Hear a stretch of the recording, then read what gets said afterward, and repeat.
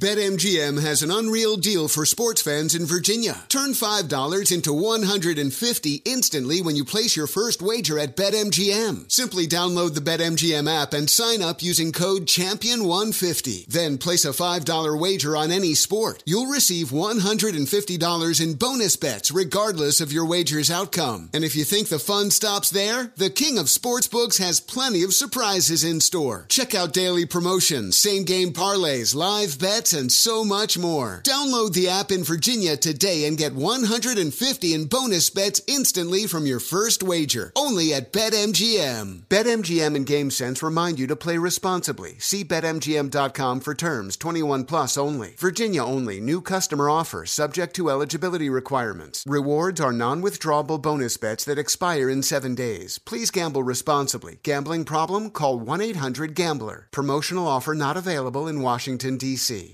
Winter is coming. Heavy rain, sleet, snow, and ice. Are your tires up for the challenge? Tread confidently in winter's worst with a set of new tires from Tire Rack. They sell only the best, like a full line of hand-cooked tires. Go to TireRack.com/sports. Tell them what you drive. Your tires will ship fast and free to you or one of over 10,000 recommended installers. All from TireRack.com. TireRack.com. It's the way the tire buying should be. Traveling for college hoops this winter? Pro tip, stay at a Graduate Hotel. They're obsessed with college basketball, just like us. Each Graduate Hotel is like a shrine to the local team with lots of cool details for alumni. Nods to school colors, mascots. Why would you stay anywhere else? They have 30-plus hotels in the best college towns. And get this, you can save up to 30% with the code DOUG. That's my name, D-O-U-G. Good at any Graduate Hotel, any location, up to 30% off. Book your basketball stays at graduatehotels.com. VR training platforms, like the one developed by Fundamental VR and Orbis International, are helping surgeons train over and over before operating on real patients. As you practice each skill, the muscle memory starts to develop. Learn more at meta.com/metaverseimpact. As someone who lives for politics, when a major scandal unfolds, it was shocking. I have to know, what were they thinking? Backroom deals, huge amounts of money, CIA secrets, sets off a firestorm in Washington, affairs. No way this guy's got a mistress. Corruption. I knew I was a dead man. Warning, it's even messier than you thought. United States of Scandal with Jake Tapper, Sunday at 9 on CNN. You're listening to Fox Sports Radio.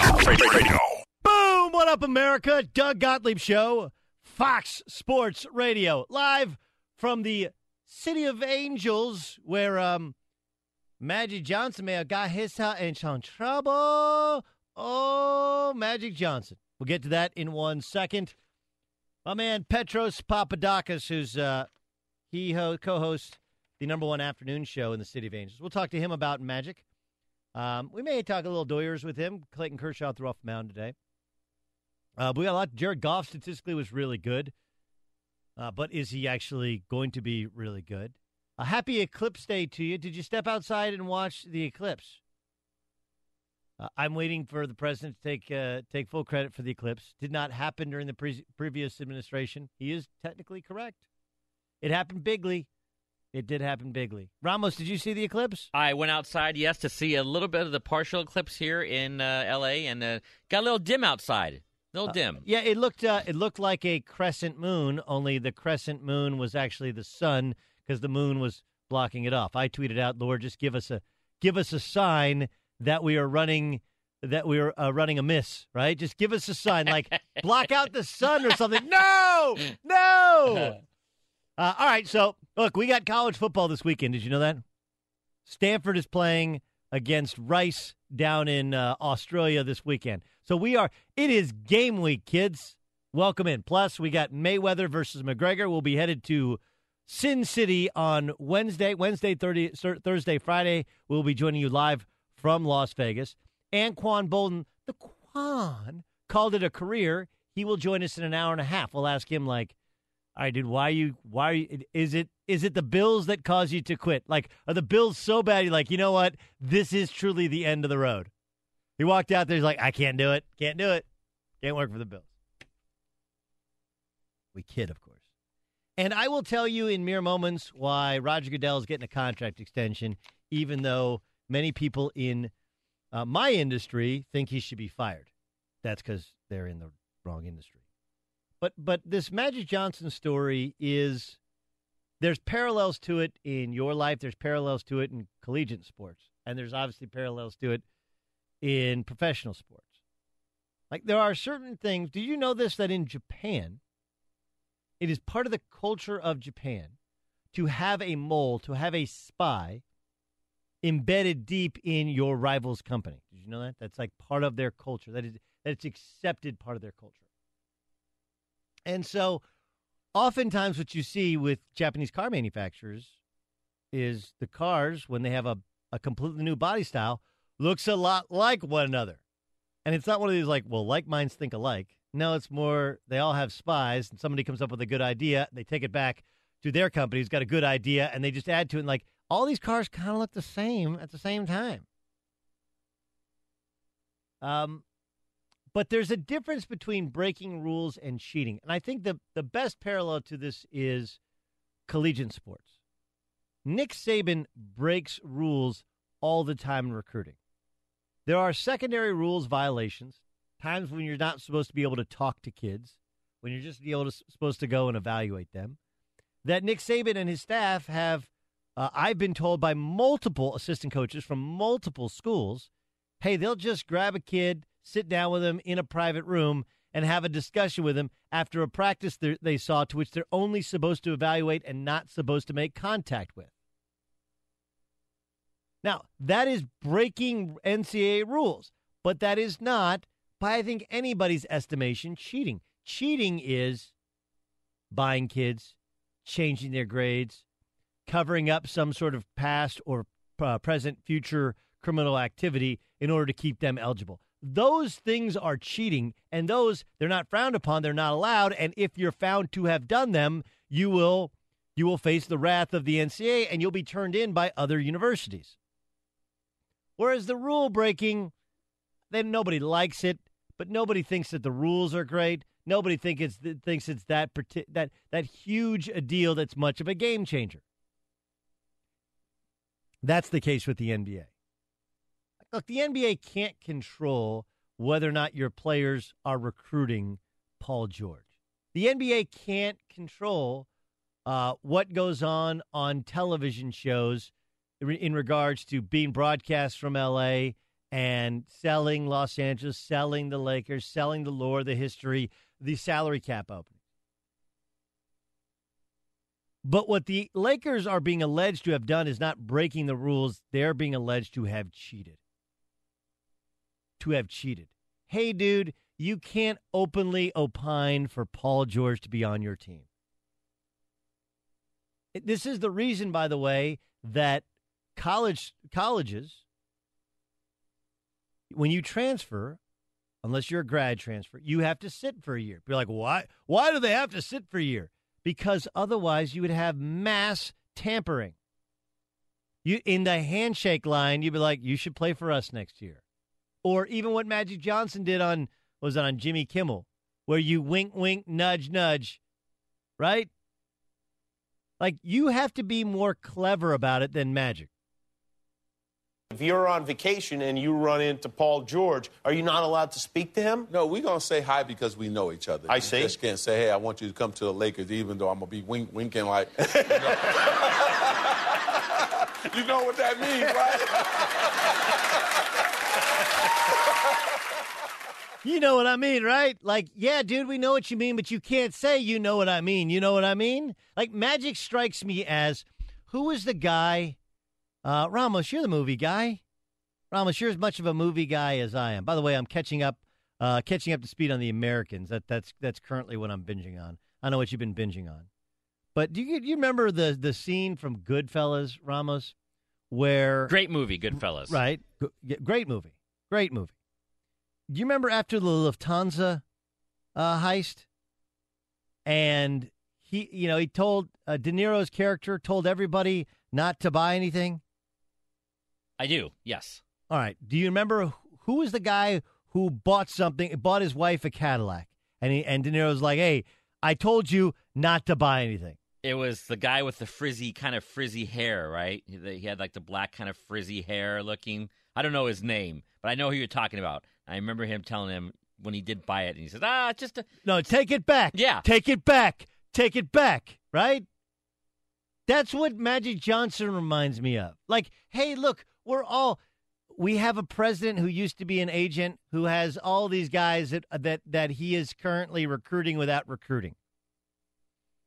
We have 2 open salary cap spots. We think we're going to get LeBron James. We're in Los Angeles. We think we're going to get the number 1 or number 2 overall pick. You just can't go on national TV and be like, you know what I'm saying? Yes, we do all know what you're saying. So too does a commissioner. It looks bad. It draws attention to it. Take it back. Take it back. Don't buy anything. What did I tell you? What's the matter with you? What's the matter with you, Magic? Did I tell you not to say anything? Don't say anything about Paul George. Didn't I tell you not to say anything? Don't say anything at all. He could have gone full Robert De Niro to Jimmy Kimmel. Instead, he's like, ha, ha, ha. You know what I'm saying? He became the guy who bought the car and had to take it back. Now, look, cheating is, in this particular case, is really, really hard to prove. Right? Really hard to prove. But it's more this. Here's what the Pacers are saying: we're pissed. Right? You undermine the credibility of our organization. We had a player who was under contract for a year and a half, and all of a sudden he's like, "I want to go to L.A." Like out of nowhere. Like that's just not the way it happens. That's just not the way it works. And so now the Oklahoma City Thunder become the rebound team for Paul George, right? Because you don't want to go straight out of one relationship to the other relationship because then, there has to be a rebound relationship. That's what it is for Paul George. And to add insult to injury, the Thunder are now probably not going to get Paul George either. Have you noticed that Russell Westbrook hasn't signed his contract extension? Would be the biggest contract extension in the history of the NBA. 5 years, $217 million. And he has till October, but he has the paper. All he has to do is sign it. He has not signed it. There's a chance they lose them both to the Lakers if LeBron doesn't go. They're both from L.A. And they'll have a year of playing together, establishing chemistry. Or one could go to the Clippers, one could go to the Lakers. Or they could both go to the Clippers. Or they could both go to the Lakers. The bigger problem is Magic. Don't say anything. What are you doing? There's a difference between breaking the rules and cheating. The Lakers are alleged to have cheated, not broken the rules. And the only way you know that they have cheated is that they got turned in by another team. The same thing is true, as I told you, with Nick Saban. The reason he hasn't been turned in by another team is all they've really done is broken the rules, right? Well, everybody thinks the rules are kind of stupid. But the second you go into your pocket, like Mississippi State turning in Mississippi, it gets serious. All right, I'll get Petros Papadakis.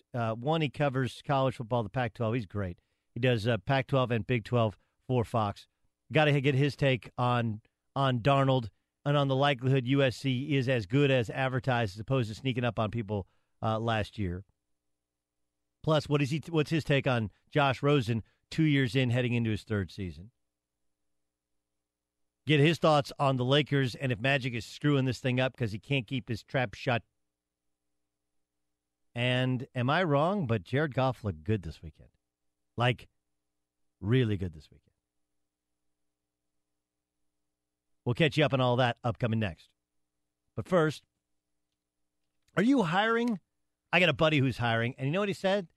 He's actually opening up a new business, and he said the hardest thing to find is the right candidates for his job.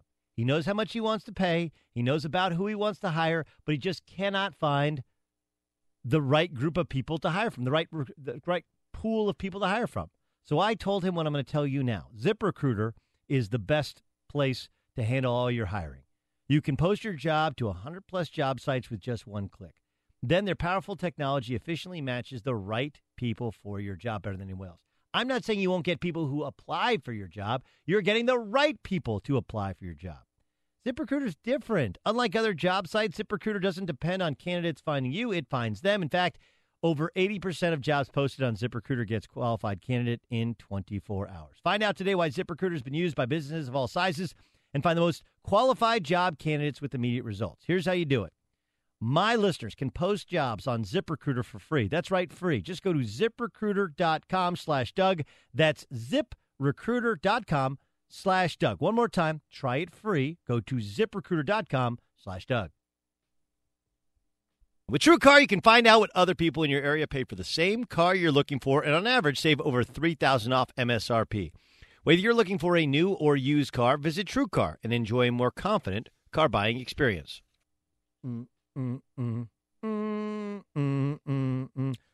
Doug Gottlieb Show, Fox Sports Radio. Sources say that Trevor Siemian to be named the Broncos starting quarterback. I watched as over the weekend the Broncos took on the Niners. I actually watched that game twice. NFL Network replays the games a couple times. So I watched that game twice, and I don't necessarily think that Trevor Siemian won it as much as Paxton Lynch lost it. Like, you watch Paxton Lynch, and you're like, he ain't got it, man. He ain't got it. Which is, I guess, stunning, and I also think it shows the difficulty in evaluating quarterbacks. Remember, this is only the beginning of year 2. He was supposed to be redshirted year 1, but here you have John Elway, who was a Hall of Fame quarterback, a 2-time Super Bowl champion, and one of the all-time greats to play it and spin it and sling it. And even his best evaluations have given us Brock Osweiler and Paxton Lynch. So even guys that have done it doesn't mean they can evaluate it. And maybe even if you can evaluate it, you don't do so from your era to this era. Let's welcome in Petros Papadakis, who I think evaluates the sport as well as anybody who does it. He got a bunch of jobs. He's got his own show, Petros and Money, award-winning show in the afternoons on 570 AM, which is the home of the Chargers. Plus, better part of a decade, he's been a college football analyst, Big 12, Pac-12 specifically. He'll be doing Big 10 as well this year. He joins us here on the Doug Gottlieb Show. Did you like Paxton Lynch when he came out? No. I liked how big he was and all those guys. And thank you for the kind words, Doug. All those guys, they look great, and that's kind of the difference between somebody like Andrew Luck or Sam Darnold. Those guys look just like the rest of those guys. There was a quarterback at SC who ended up transferring to Hawaii named Max Wittick. Do you remember him? Sure, of course. That guy would walk into the room and you'd say, my God. He looks like an absolute Adonis. He looks like Hackenberg. But it doesn't matter, and especially if you're coming out of a shotgun situation with 5 out almost every play, all hot routes, stuff like that, like Memphis was running when Paxton Lynch was there. And I liked him. I liked his delivery and all those different things. I heard he wasn't that great on the chalkboard, but you're right. It's a crapshoot, and knowing which one of these guys is the guy to put your entire future in and your career and stake your career when you have a chance to pick a quarterback or you have to pick a quarterback, it's become one of the most difficult things to do in sports. Out here in L.A., we have the whole Jared Goff scenario playing out, which is interesting. I was going to ask you about Goff. Statistically, it was better. He's obviously in a completely different system. Last year's system felt very rudimentary in comparison to others in the NFL, and he wasn't expected to play, and they were kind of forced into a jam, into a tight spot to where they did play him. Now he's the guy in this new system. Is he as good as he has been as good as his stats would tell you if you didn't watch the game? He's a developing player. I don't think there's much. A guy can look good in the preseason. Obviously, Deshaun Watson looks great and looks poised and looks like he did in college. And some guys translate in that kind of way. Dak Prescott is doing it, and they have to have talented players around him. It's professional football. But the Goff situation, I remember the first year of Fox Sports 1, I went up and did sideline because Christina Pink got sick. So I went up and did sideline for Ohio State Cal, and Goff was a true freshman playing. And I said, gosh, this kid has balls. You know, he was running all around, and guys like Shazier for Ohio State were knocking his head off, and he kept getting up, and, you know, they were getting beat, but he was completing balls and throwing it downfield and stepping up. And I said, wow, you know, I like this kid. As his career went on, I mean, he was a good player, but he was playing in Sonny Dykes' offense, which doesn't mean he's not an NFL prospect. But it means, you know, he's going to have a hard time just muscularly coming from under center in a 5-step, 3-step, 7-step, you know, the way quarterbacks are supposed to do, you know, like you breathe. So it was going to be a longer process. And when you pick a guy number one, you do have to play. I mean, nowadays, if you pick a guy number one, he's got to play. Sooner or later, he's got to be the starting quarterback. And I think that that's just too far of a curve for Goff. Now, he's got a better coach as far as offensive schemes go, reportedly. I mean, that's what everybody says. I mean, he was coaching under Jay Gruden, who called all the plays pretty much, I thought. But this guy does reportedly know what he's doing offensively.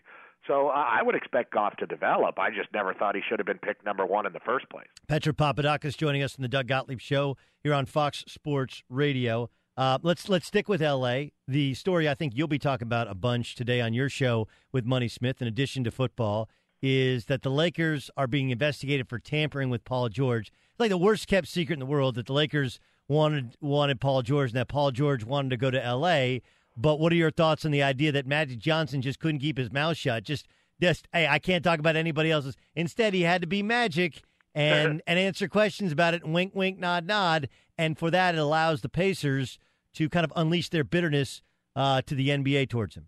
Well, you know better than me. I mean, what happens if you get caught tampering? Is it like giving a recruit a pizza in Rick Majerus' hotel room? I mean, how bad of a situation are we talking about? I think it's more like this is the difference in breaking rules and cheating in college football, right? Like if you sit down and you give a kid a pizza, it's like nobody's going to turn you in for that. But if you give a kid a stack full of $100 bills, now all of a sudden they're going to call. It's like, can your guys recruit and can you tell people you got a bunch of cap space? Yes. But when you start to openly opine for specific players who are under contract with another team, that's when all of a sudden one school will turn in another school. I think that's more what the Pacers are trying to link this to. But what happens, though? I mean, what happens? You can lose draft picks. You can lose, I don't know, NFL-wise. I mean, I guess you could lose draft picks if you want. You could, I don't know. I mean, to me, it could prevent him from signing there, Like they already took away Chris Paul from going to the Lakers. That wasn't tampering. That was different. It's interesting because when Magic got hired and then he hired Rob Pelinka, everybody was screaming in town, either they were really, really happy or they were saying these people have no experience. Magic's never been a GM of anything other than the Fat Burger. So it kind of confused people. But then there was an incredible amount of buzz being developed, which cannot be denied, where you have guys like Paul George who actually want to play for the Lakers. The Lakers haven't had a big free agent signing.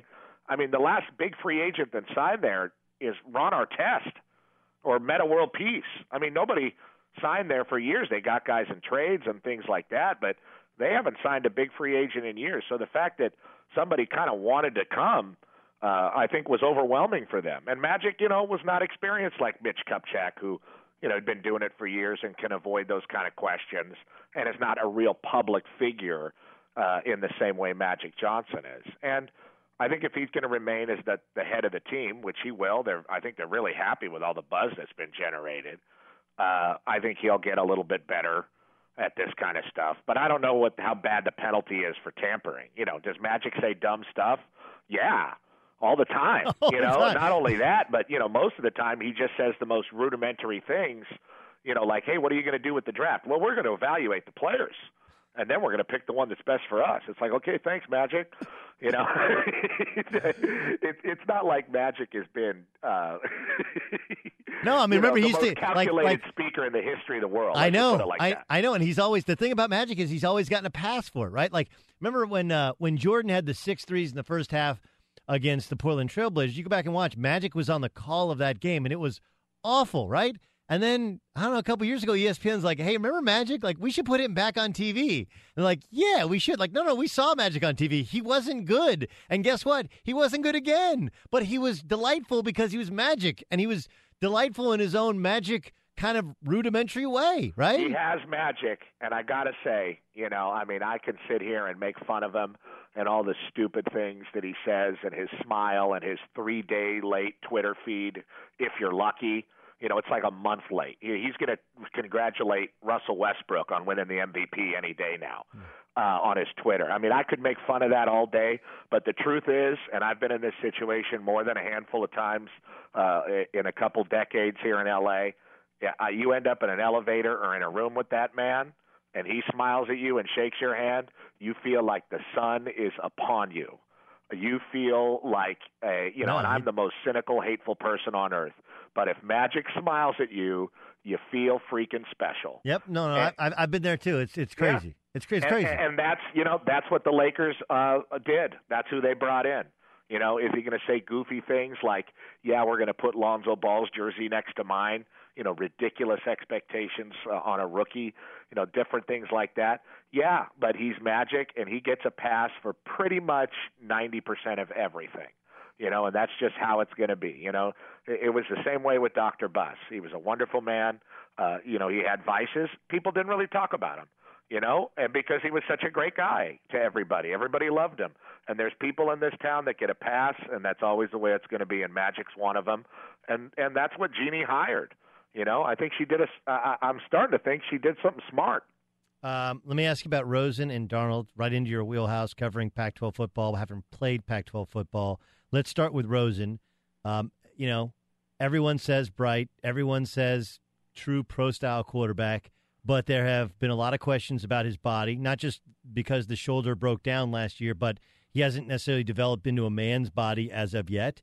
And now there's talk of, hey, you know what? He might be too smart for his own good and might not win an NFL locker room. What's your sense of Josh Rosen and how you evaluate him as a quarterback heading into his third season in Westwood?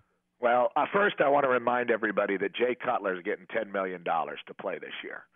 And if that guy ever won a locker room, I'd like to be in it. So, NFL quarterbacks are very, very tricky. We were talking about it to start. So as far as being an NFL prospect, I think there's enough scouts that love him physically to where he will get drafted. What is the interview process going to be like for him? I don't know. They don't really make him very available to us. I will say this. The shoulder is a concern to me, too. Obviously everybody's going to look at it, and he's going to have a whole year to play and impress everybody. But, he was a tennis star. And I think if the family and he had his druthers, he'd be playing in Wimbledon, or he'd be, getting ready for the U.S. Open in New York right now. His shoulder got wrecked, and he couldn't play tennis. And that's what he put him into football, which explains a lot of the individualistic attitude that he has. Tennis is a different sport. That's a sport where you fire the coach. Football is certainly not that way. So that would be a concern for me. But as far as, remember the article that Famil wrote last summer, and Dennis Dodd wrote one, and he came off as the most arrogant little punk in both those articles, which were tried to be framed as positive by the writers. I thought the stuff that he did this year was nothing like that. I didn't really have an issue with what he said. Those were discussions, any pragmatic guy in a football or basketball or whatever locker room talks about as an athlete. We all had those conversations. I had no issue with that. He's had his third coordinator in 3 years. I'm just looking forward to seeing what he's like. What about Darnold? There's a ton of hype, but he's like Jesus to me. And I'm not, I'm ultra critical of USC football, but to me, he's Jesus on a boogie board. He doesn't come from some weird quarterback camp like Steve Clarkson, the flesh peddler, moving guys around. He comes from a town where he played with the guys he grew up with. He's big and strong. He distributes the ball to everybody. That's been a problem at USC with pinpointing one receiver for years, and it wears out that player, and it doesn't help the team. He's certainly the opposite of that, throwing the ball to just everybody. I don't love their split backs run game, but I think it's okay as long as Darnold's their quarterback. And defensively, Clancy Pendergast has been a good coordinator in this conference, and they have USC talent. I think it's going to be SC Washington in the Pac-12 championship, and the winner, even though the conference is down, the winner will go to the playoff. Great stuff, man. I look forward to catching up in person. Sorry I missed all the tour stops in Southern California, but I want to remain married and I want to remain sober for the drive home. That's why. You're not going to find a girl there, I promise you. We'll catch up soon, Petros. Have a great one. Thanks for having me. Petros Papadakis, Petros and Money's the afternoon show in L.A. It's a really, really good one. And he's a tremendous analyst. And then his co-host is Matt Smith, who is the voice of the Chargers. You can also hear him call NFL games for other teams. I think Compass Media is who he's worked for in the past. There's a difference between being consistently good for a long time and being a Hall of Famer. I'll explain how that relates to some news yesterday, and somebody's going to join us later on today in a moment. But I don't do this often, but I'm going to do this right now because this guy's an idiot. His name's Jim Elliott.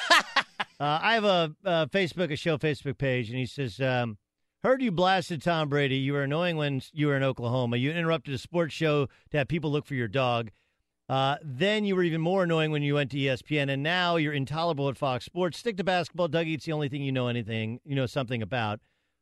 Jim lives in Lawton, Oklahoma. The story is I used to have a Basset Hound, and one time I was hosting a midday radio show, my 1 year hosting local radio in Oklahoma City, and we lived in an apartment, and the apartment had we had to do like a makeshift kind of fence so that we could, when we were gone, we could let the dog be in the doghouse, in the shade, outside, so it wouldn't mess in the house.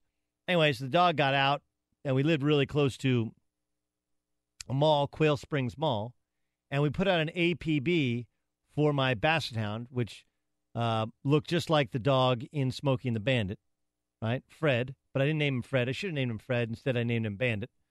Anyway, so Bandit was out, and he literally went dock to dock to dock, getting treats from people's lunches.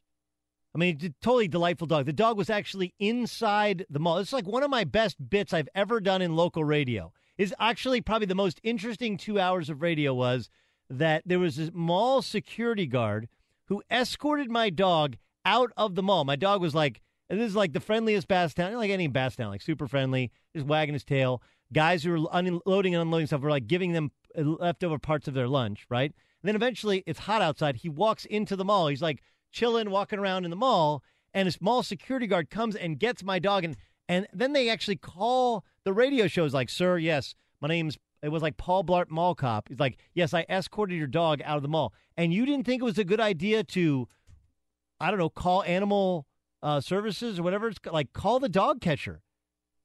Who takes a dog out of a mall and then just opens the door and goes, bye-bye? Who does that? That's if a baby was left behind. You'd be well, baby was left behind, so we took it and put it outside the mall, so it wasn't on our jurisdiction. That's not the way it works. Anyway, there was outdoor furniture place at the other end of the mall. They got my dog, tied it up. I got my dog after the show. It was hilarious.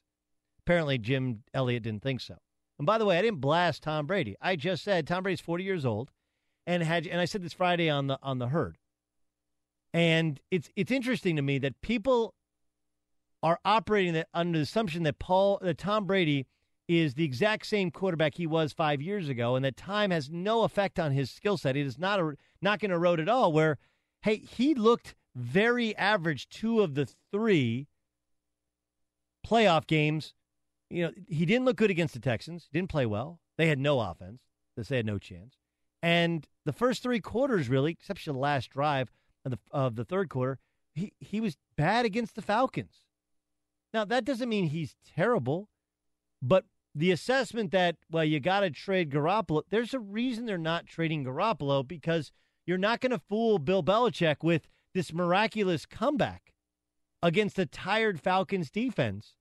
Whereas I just look at it this way, had the Falcons simply kneeled on the ball, ate the football, kicked a field goal, and gone up 31-3, there would be no comeback, and we'd be talking about, wait a second, when does Jimmy Garoppolo maybe get a play this year? Now, we're looking at it completely differently. And that's what happens when you win championships. And I pointed out that Joe Madden was terrible last year in the World Series. Ask anybody in baseball. He was awful. Right? Look at Aroldis Chapman. He lost his job over the weekend. He actually lost his job before he went for some rest. But he ruined Aroldis Chapman, and he had a great bullpen, only used 3 guys. And his moves were bad. And the only reason it didn't backfire was the Cubs were that much better than the Indians. But historically, we're going to look at it and say, Joe Maddon, championship manager.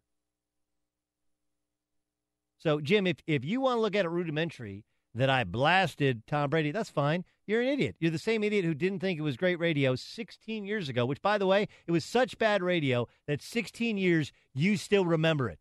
That's great radio, you idiot! If you can remember a bit I did 16 years ago, I won! That's like the guy who listens to the third hour of the show and says, hey, man, you said the same thing in the first hour of the show. Wait, you listened all 3 hours? Who's winning here, me or you? Dummy. And I say dummy in the most loving terms. It is a loving term. Damn it, I want to get to this other thing with Anquan Boldin. We'll probably should do it after we have Anquan Boldin on. That's exactly what we'll do. Anquan Boldin, is he still joining us in 50 minutes? I like Anquan Boldin. He's one of those guys that was never fast, so when he lost a step, he really didn't lose a step. Right? Yeah, he's so slow. And then he was like, damn, he's still in the league? But then you're like, all right, he's still like, he was basically like a tight end, but if you threw it to him, he was going to catch it. He would always catch it. Anquan Boldin had some incredible seasons. He was a fly in the wall for some interesting teams, too. I can't wait to catch up with him. Called it quits over the weekend. I want to know why. Like, why now? Is just body can't do it, or just he couldn't do it with the Bills? He's just like, I can't do that thing. Because the only thing lower than the Bills is the Browns, right? Yeah. All right. I'm kidding about the Bills. A little bit. A little bit. The Denver Broncos found their starting quarterback. Big deal, little deal, deal. Find out next. With TrueCar, you can find out what other people in your area paid for the same car you're looking for, new or used. Visit TrueCar to enjoy a more confident car buying experience. Doug Gottlieb Show, Fox Sports Radio. You hear him on weekends. Sometimes you hear him fill in for me. You hear him all over Fox Sports Radio, especially with our updates during the week. He's Dan Beyer. We'll let him dig into the sack and find a game. Let's reach into Gottlieb's sack. Hey, all right, Daniel, what do you got? Let's see. Today we have got... Big deal, little deal, no deal. Oh, okay. It was a big deal, but then it went in the water, and then it was little deal. Hey, it's cold. Shrinkage. Anyway, go ahead. All right. Is this a big deal, little deal, or no deal, Doug? After a long battle, about a 4 or 5 month battle, actually, we've decided on making Trevor Siemian our quarterback. That's Broncos head coach Vance Joseph with the announcement today. Siemian is their guy in Denver. I'm going to say it's a big deal because it's admitting that Paxton Lynch isn't ready, and if Paxton Lynch isn't ready in year 2, he may not ever be ready. I think that the Broncos' usage of him as a late-round, first-round pick, 26th overall is where he was, allows them a little leeway as somebody who would take him maybe in the top 5 or top 10 if you were to take a quarterback to move on from Paxton Lynch if you wanted to. So, Trevor Siemian, yes, getting the job in Denver. Big deal, little deal, or no deal, Doug. That attendance for yesterday's Saints-Chargers game at StubHub Center in Los Angeles was 21,197. Is that a big deal, little deal, or no deal? Boy. Kind of feels like a big deal, doesn't it? Like, look, I'm a Charger fan, and I know Phillip Rivers and Drew Brees, neither of them played yesterday. Matter of fact, and look, we can sell it as it doesn't matter, but the Chargers did not play well. First play from scrimmage, Saints handed the ball off and ran it for a touchdown with was Kamara, the kid from Tennessee, who I think a tremendous draft pick. But I mean, there is no buzz to the Chargers, and they have not played well in their first 2 preseason games. And if there's a battle for L.A., right now they are it's feeling like Custer. It really is feeling like Custer's last stand a little bit. The fight for L.A. is a find for L.A., finding football for people. By the way, the spin on this, John Ramos was very interested in this, Doug. He wanted to know if attendance went down. It actually went up because the Seahawks game in Week 1 had 21,054 fans, so they were up 143 from just a week ago. So now they're doing the actual attendance, right? Yes. Okay, but they've sold all the tickets. It's my understanding, yes. Okay. 143. Hey, that's trending up. A big deal, little deal, or no deal, Doug, that Alabama sits atop the Associated Press preseason top 25 college football poll. No deal, really, right? I mean, I think Alabama's going to be good. I mean, I think they're going to be really, really good, but I just think that's a good default, right? Like, you can't really go wrong writing in Alabama in your back. You're like, are they bad? Yeah. Like, I don't really know. That's fair enough. I will say this, Doug, and I don't think you and I have ever had this conversation, but I am a big advocate of preseason rankings because I do believe it makes the first week watchable. You wouldn't know if when you put that number in front of the yes. Thank you, Dan. I mean, it's just the dumbest thing ever where we go like, why do you do preseason rankings? Like, because it gets you excited and gives you a reason to watch. And oh yeah, by the way, it allows you. Here's the problem with it: is guys in our business don't like to be wrong. That's it. And you know what? You're going to be wrong sometimes. Now, sometimes you can say why you're wrong, like, hey, they were actually really good and they lost their quarterback, or they lost. Tennessee, for example, last year had hopes on winning the SEC East. They didn't. Be like, oh, everybody's wrong about Tennessee. Like, no, they endured like 7 lost starters for the year. Notre Dame the year before, same thing. So, I think people don't like to be wrong, and I think that's really more what it's about. I also think that when you see a 1 versus 3, like you're going to get with Florida State and Alabama to start the season, makes it a huge, huge game instead of it just being Alabama, Florida State. I mean, sure, those programs love playing each other, but when you're saying, wow, 2 of the top 3 are playing, or if a number 13th ranked team gets upset, that's a big deal, and just instead of being just the regular school. Agreed. How about this one? Big deal, little deal, or no deal?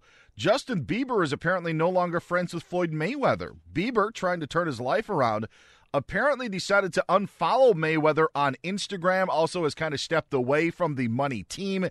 TMZ is reporting that Floyd was actually incensed at Bieber's decision to unfollow him on social media. If you're mad about somebody unfollowing you on social media, that does not speak for Floyd Mayweather. As many hundreds of millions of dollars he has, how he likes to portray himself as super happy and king of the world. If that really bothers you, then you got some bigger issues than just tax evasion and other things that you've been accused of.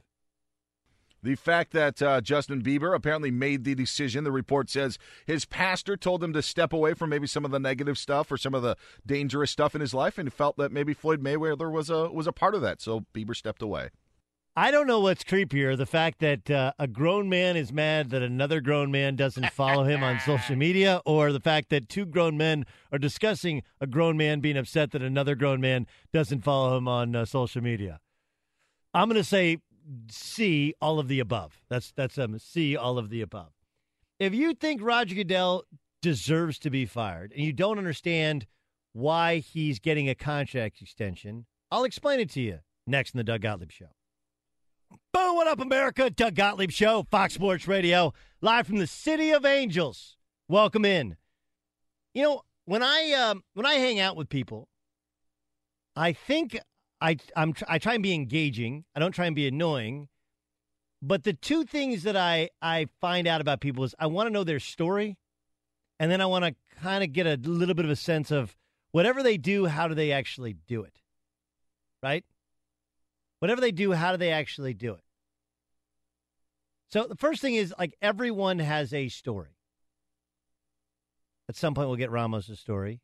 Music story was he was born, he went to high school, he went to college, and then somehow he lucked into this job. And now all of a sudden, he's bringing this show down. Cindy Katz books the show. She's been doing it for years. I want her hear her story on air. She's booked for some incredible shows. I don't know why she's slumming it and booking for our show, but she does. And that's how she's getting us Anquan Boldin upcoming half past the hour. But seriously, everybody kind of has a story, right? And the stories, if told properly, even if they're told improperly, pretty interesting. And don't give me this like, well, went to college, got a job, here I am, right? Like, okay. Everybody's got a story. And then you're like, well, what do you do? Well, I'm in pharmaceutical sales. Okay, but what do you, like, how does it work? What's your drug? How'd you come upon this drug? who do you meet with? Who do you sell? Like, do you have to sell like a certain number? Is there like where's your region? How does it work? How do you get bonuses? I don't need to know numbers and how much you make. Just how's it work? Because the truth is that I don't know anything about anybody else's business, right? Like, I can tell you about playing professional basketball. I can tell you a little bit about coaching college basketball, a little bit about coaching professional basketball in terms of salaries and salary structures and how you make more money and how you negotiate and what little clauses should be in contracts and that sort of stuff. But, like, I've been doing this now for what we decide, 15 years? So I can tell you everything about this business. I can't necessarily tell you what somebody in individual fields makes or how that salary scale has changed over the years, but I can generally tell you how this business works, what the next step is, how your career can progress. Like, I'm kind of an expert in this thing because I've been in it long enough. Oftentimes, we make the mistake as media people of thinking we understand Roger Goodell's job. And fans make this mistake all the time. They let their emotions and how they feel about something Roger Goodell said or did affect your thoughts on his level of competency. Roger Goodell is close to signing an extension, which is going to take him through 2024. In other words, he ain't going anywhere. Now, the timing of such an announcement probably has to do with two things. One, his contracts.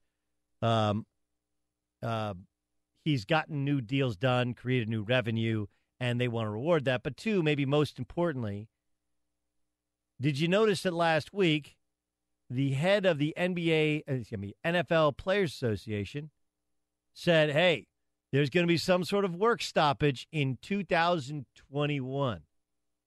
Nana boo-boo. It's going to happen. And then all of a sudden, Raj is getting a contract extension through 2024.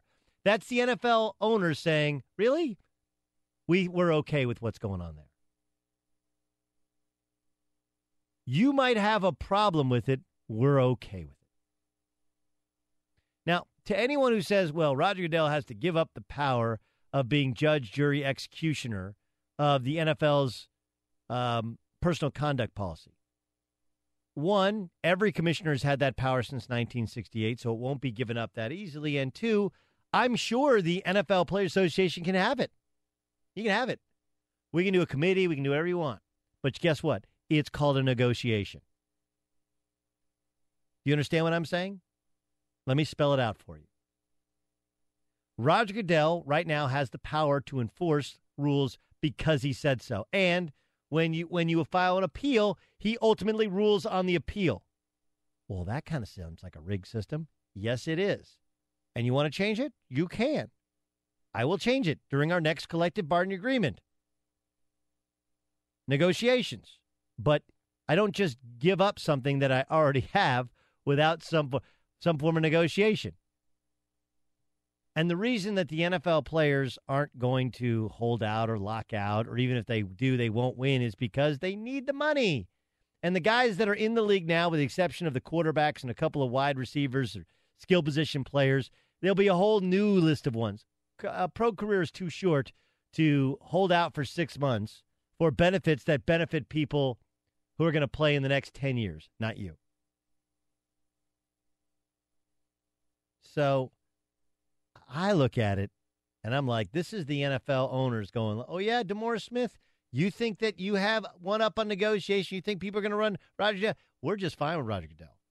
And if he wants to negotiate, if we want to negotiate his power and change that, that's fine. But you're going to give us back some benefit that we're giving the players. Which only tells me Roger Goodell is not giving up any of this power anytime soon.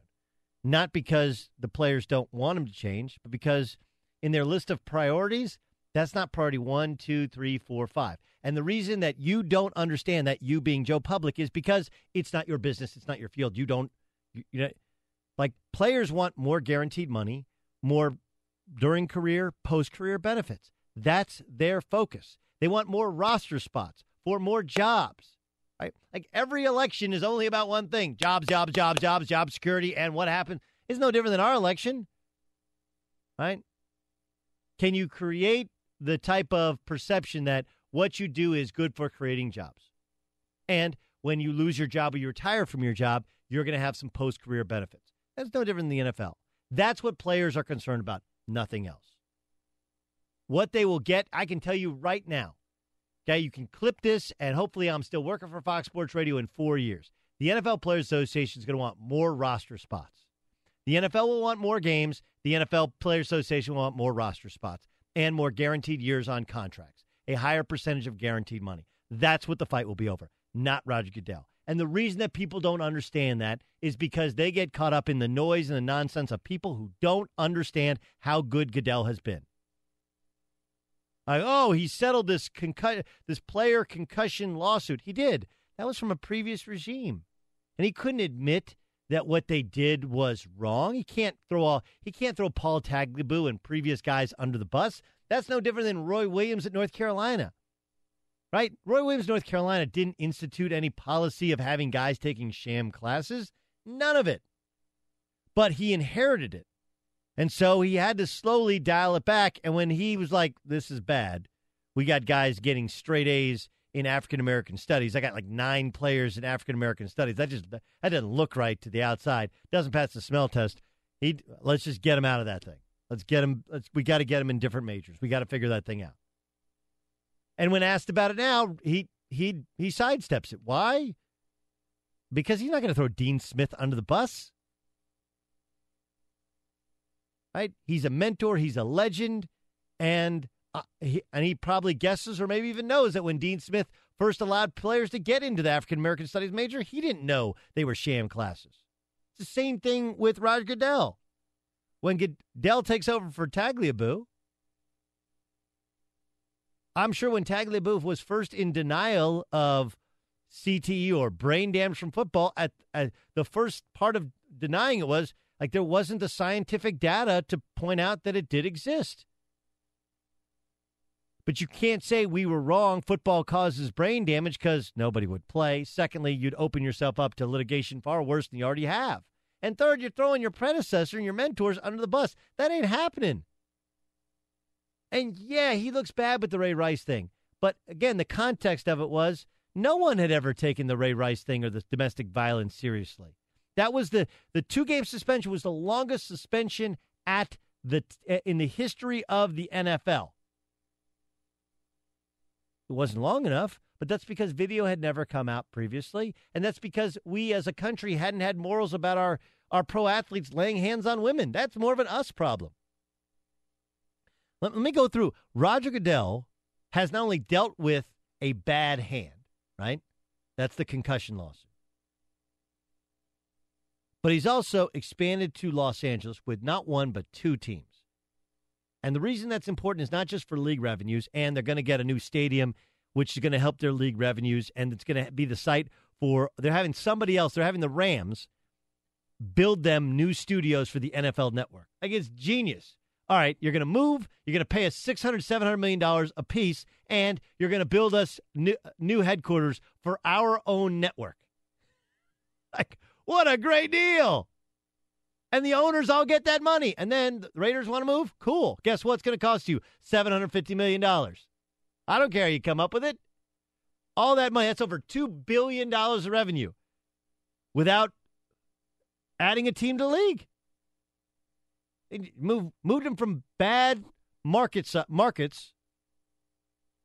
Okay, San Diego's a great place to live. They had a great fan base.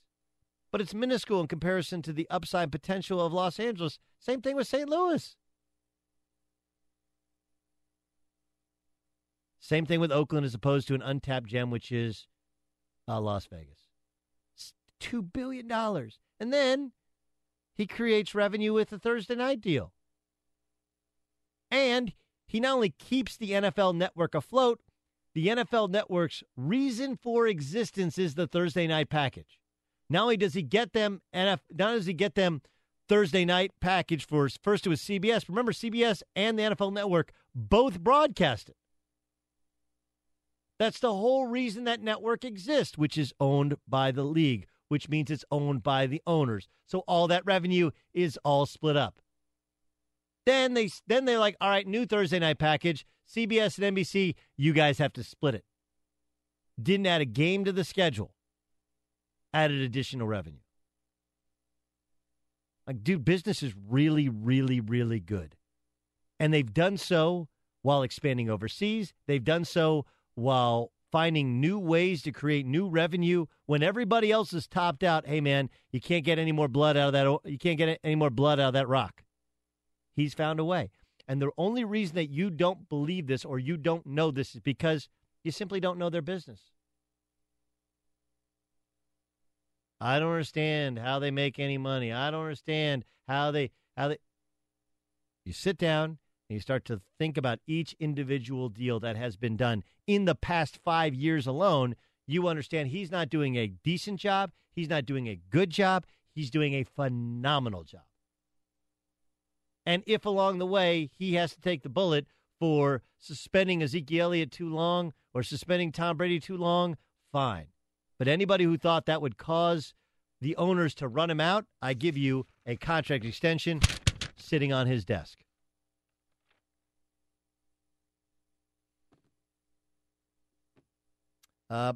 The protests are taking on a new look in NFL stadiums.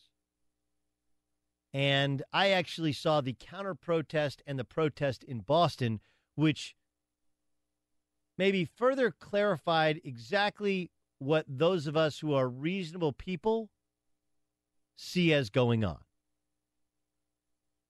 We'll talk about some of these NFL protests and what's happened and how it's evolving and what's missing from it upcoming next. But first, I have joined the club, and you should too, Dollar Shave Club. It's the smarter choice. You get a great shave at a great price, conveniently delivered right to your door. It's an awesome life hack. It's a no-brainer choice. You no longer have to schlep to the store, right? Oh, God, I got to get another razor. You already have one. And when I use my Dollar Shave Club executive razor with Dr. Carver's shave butter, oh, the blade just gently glides, giving me such a smooth shave. I don't know if you're like this. I despise shaving. I just don't like it. Okay? Plus, I kind of look sexy with a little bit of a scruff. But I also look sexy, and my kids enjoy snuggling with me better. So does my wife. When I have smooth, and this shave butter stuff is awesome. You too can make the smarter choice by joining the Dollar Shave Club. For a limited time, new members get their first month of the executive razor with a tube of Dr. Carver's shave butter, only $5 with free shipping. After that, razor just a few bucks a month. That's $15 value for just $5. In your first month box, you get an awesome weighty handle, a full cassette of 4 cartridges, plus a tube of this stuff called shave butter, which is awesome. After your first month, replacement cartridges ship to you automatically at a regular price, so you never have to go to the store looking for razors or, honey, pick up razors for me. Never again. There are no hidden fees, no commitments.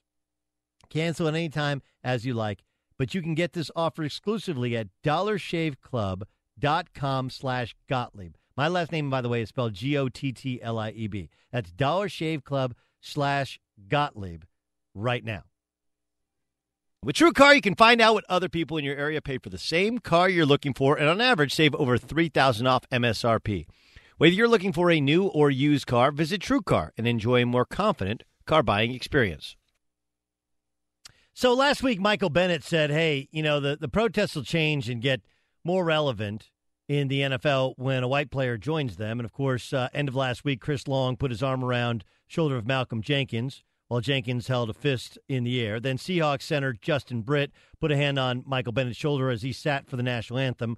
Raiders quarterback Derek Carr and Khalil Mack stood with arms around each other in display of unity. Carr, by the way, said that he was not protesting anything with that action. We wanted to show all kids that look up to me, look up to him, white kids, blue kids, brown kids. There's blue kids out there?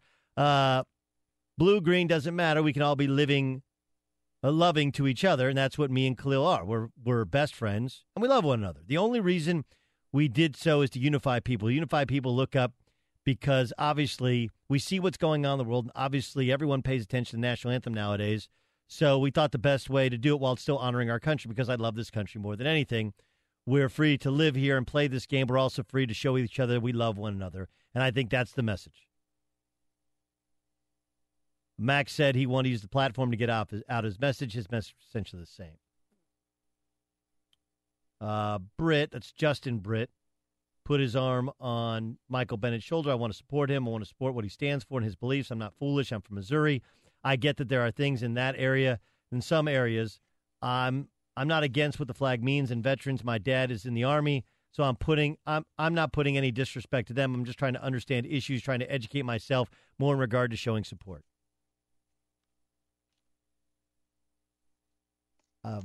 I saw a different protest, and I thought it was actually perfect. I thought it was perfect. Here's what happened. There was there even 100 Nazi white supremacist protesters in Boston? Did you guys see that? They were gathered around a gazebo. Now, again, for full disclosure, okay, do I have to say that I'm anti-Nazi, anti-white supremacist, or is like that? If I don't say it, does that somehow you're trust me, I'm Jewish. I don't think I would ever consider myself a Nazi sympathizer or a white, it's gross. But also full disclosure, look, these protests have been going on before, right? It was the clash and the statues and the violence and the car killing a lady and two other cops. That's what obviously made and the reaction to it from the president. That's what made this story just terrible, but one to which, instead of just being some, white supremacist, if we don't show up with cameras and we don't broadcast, does it matter? I don't know. I don't know what the answer is. But here's why the Boston thing this weekend was perfect. Apparently there were 40,000 anti-protesters, right? So what's the ratio of 40,000 to 100? Is that 400 to 1? Is that about right? I think that's what it is. Right? 400 to 1. I kind of think that's where we are with, racists. I just do. I know that it's really easy to say anybody who voted for Donald Trump is a racist. I don't think that I honestly don't think that's fair. I don't think that's even close to being fair. Everyone who voted for Donald Trump is not a sexist either. Okay, just because of the video, which was disgraceful. People have their reasons why they choose to vote, and they're allowed. Part of our country, you're allowed to vote whoever you want to vote for, and a lot of it was about not trusting Hillary Clinton. Let's just be honest. There was not a ton of trust built up, even in her own constituency. If the same people that showed up and voted for Barack Obama voted for her, she'd won, and this wouldn't have happened. But complete and total racists are pretty much outnumbered 400 to 1 in Boston over the weekend, and that's kind of the reality of it. So I'm not saying that the protest, I'm anti-police brutality, but did I have to say that? I'm also anti-people who shoot police because they don't trust police. They just, there's people who, one of the things that happens is cop walks up in a car, he's scared because he doesn't know what that guy has in his car. And I also think that the ratio of cops that do unreasonable things to human beings, I don't think they're at number 400 to 1, but I actually think there's way more good cops than there are bad cops. You saw Colin Kaepernick was joined by police officers that joined him, supported him in protest. So I don't know. There just doesn't seem to, what is the measurement for change happening in our country? We're all aware that racism still exists, probably to a higher level than I thought possible. Right? I thought racism was dying off like people who say Washington. You know anybody who says Washington anymore? Remember when we were kids, people were like, wash your clothes. I'm going up to Washington. You're like, who says that? People don't say it anymore. Right? I kind of thought that's racist. There used to be a lot of racist, and slowly, generationally, people well, that sucks because I actually have lots of friends that have different skin colors than me, right? Even the idea, remember the dumb things you learn when you're a kid about stereotypes people? I don't know. Maybe it's growing up in Southern California, which is a multinational kind of community, right, where you see people, and honestly, some of the best looking people you see are people of mixed race. Like, man, their skin color is awesome, right? They have all the best features of both races. You're like, that's kind of not like, right? Like, so you see like the blending of. I actually see that as a awesome thing, but I think it exists to a higher level than I thought. But I think it's still a much smaller percentage than we're made to believe because of social media, because we're giving a voice to people like Nazis, white supremacists who don't deserve a voice, because that's what we do now. Everybody can become famous in their own kind of, like David Duke's been around for like 30 years. Like, I'm old enough now, but I'm like, wait, David Duke's still alive? He's still around? Like, why do we care? He's been around doing his stuff for like 20, 25 years. Why are we getting, I don't know why we're getting so worked up over a dying breed of people. And by breed, I mean racist, like blatant outward race. So I like that Britt smartly was like, hey, this is my brother. If Michael Bennett wants to protest, the same thing with Derek Carr. Like, that's showing support for one's teammate. And I think that's a more realistic show of what happens in an NFL, every basketball locker room I've ever been into. Like, we'll talk about racial stuff, but I never, maybe once or twice, I feel like people were anti-white. And I've never been in a locker room where people were anti-black. It's a hard thing for me to wrap my head around. But I also think that if Michael Bennett, like, if his thing is, okay, well, this will change when white players join us in protest. And in all honesty, Chris Long did not join them in protest.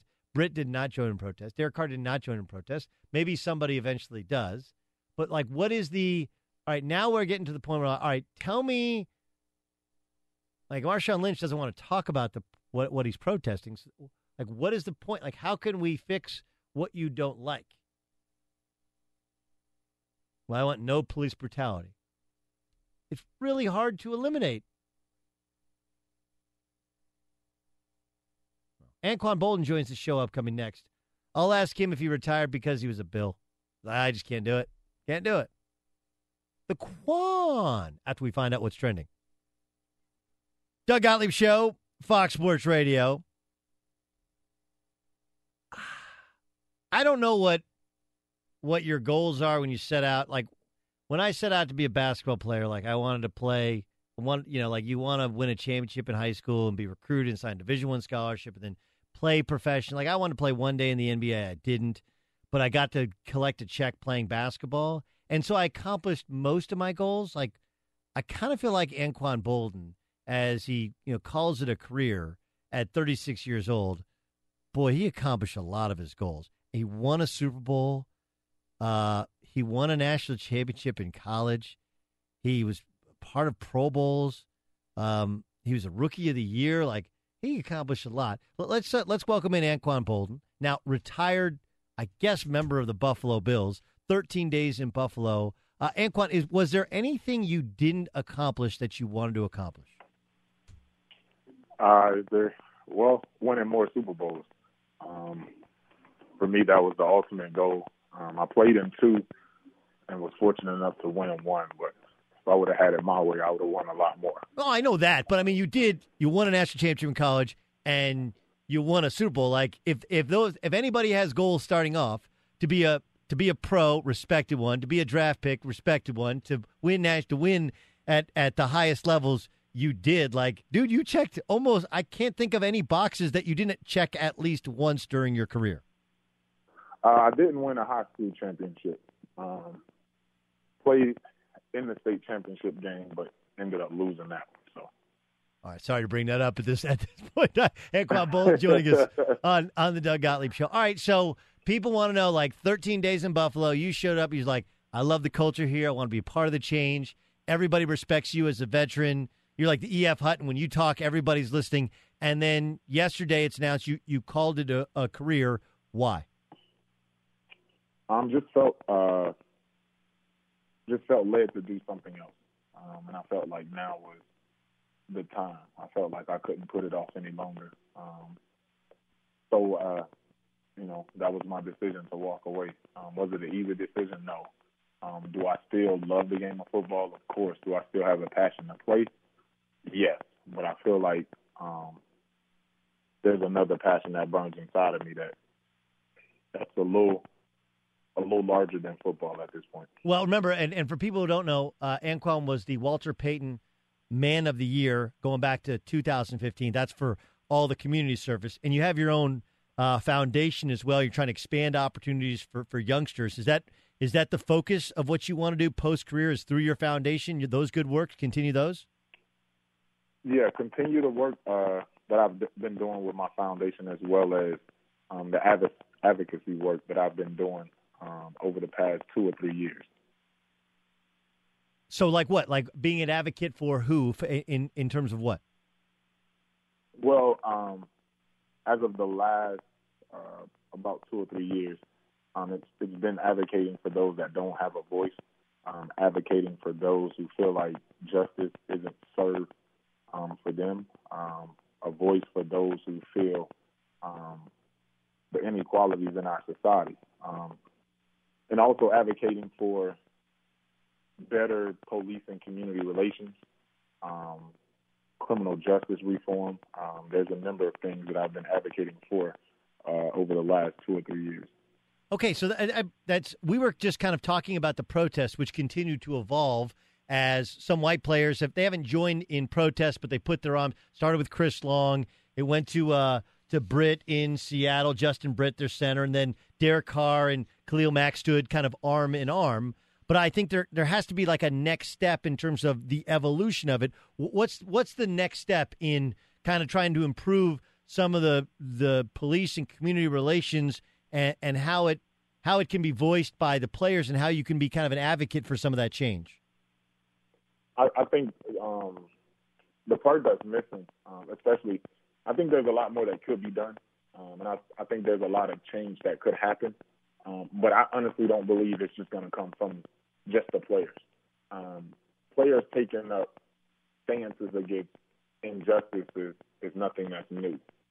That's been going on way before my time, as far back as I can remember. You've had guys champion different causes. You go back to Jim Brown and Muhammad Ali, Kareem Abdul-Jabbar. Those guys were advocating for some of the same things that we're advocating for right now. So I don't believe that it's squarely on the shoulders of the players.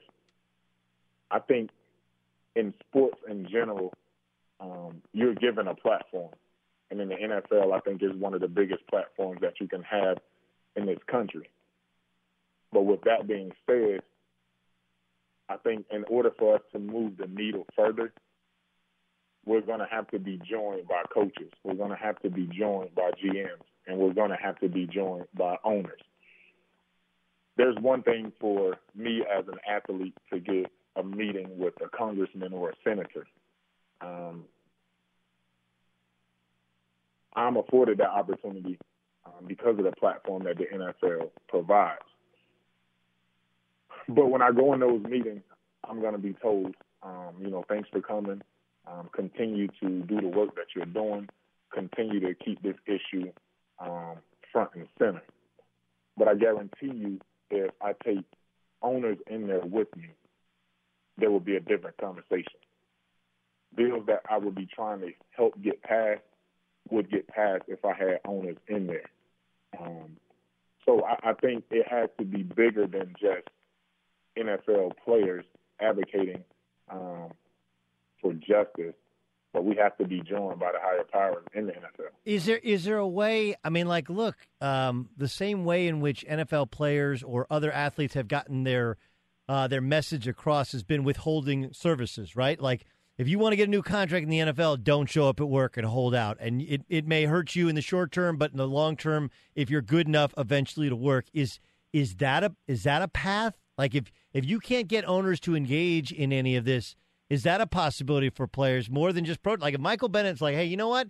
I'm not going to play in our against the Arizona Cardinals because no one's listening to this conversation we're trying to have. Is that a possible step? I think the only way that step is possible is if you have everybody on the same page.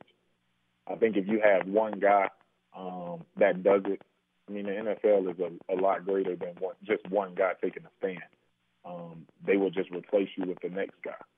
But I think if everybody was on the same page and everybody had the same mindset, that could be effective.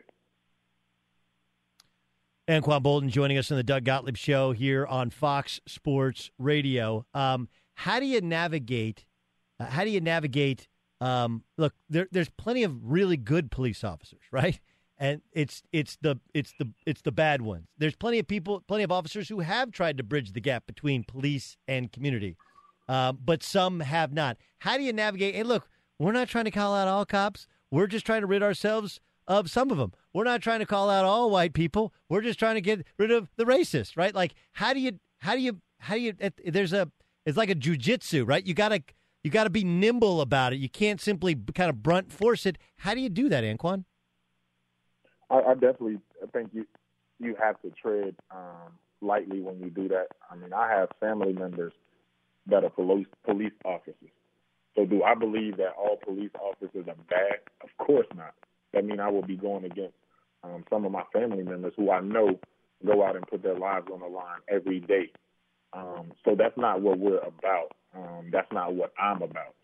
I'm about honoring those who do the right thing as far as being police officers. I'm about accountability. When things do go wrong, I think those that have done wrong should be held accountable. And I think that's one of the things that we're not seeing in this country. I think too often when you have incidents happen, you can pretty much tell the story before it's completed. And by that, I mean the officer not being charged, the officer not losing his job, the officer going on paid leave while under investigation. I think far too often accountability is not held in those regards. Yeah, but some of that also, though, is their negotiations with their union, right? And as a member of the NFL Players Association, like, look, I'm just as disgusted when an officer shoots an unarmed man as anybody is, but I also understand that that having a guy on paid leave is no different than NFL players who are put on the commissioner exemption list when you're on paid leave. Isn't there a kind of certain parallel in, hey, this was pre-negotiated union and there's that similarity between that and your choice of work in football? There is that similarity, but I think when there is clear evidence in different cases, and guys are not held accountable, I don't think that part is right. I think falsifying police reports isn't right. No Planting question. evidence isn't right. So when these things are happening, you have to deal with them the right way. Or if you don't, then the trust between the community and the police will be shattered. I mean, it's already at that point, but we continue to see guys being shot without any weapons, guys being shot as they're walking away from policemen. My cousin was shot while on the phone with roadside assistance. Only thing he did was break down on the side of the road, and it cost him his life. So I think when things like this happen, there has to be accountability. Wow. But more than football for Anquan Boldin. The Anquan Boldin Foundation, known as Q81, he's one of the most respected players in the NFL, announced his retirement yesterday, won a Super Bowl, won a national championship, won the Walter Payton Man of the Year Award in 2015, and has called it a career, and also has his Q81 Summer in Richmond program. Hey, listen, man, the big thing is you can't just go and be an advocate and not keep us updated on what progress or lack thereof progress is being made. So don't be a stranger, and you're welcome here anytime to talk football and to talk life as well. Is that cool? Cool. I'll take you up on that offer. All right, Anquan Boldin. Quan, thanks so much for joining us. Anquan Boldin joining us on the Doug Gottlieb Show. Is tampering the same thing as cheating? Colin Cowherd gave his thoughts. I'll share mine on Colin's thoughts next.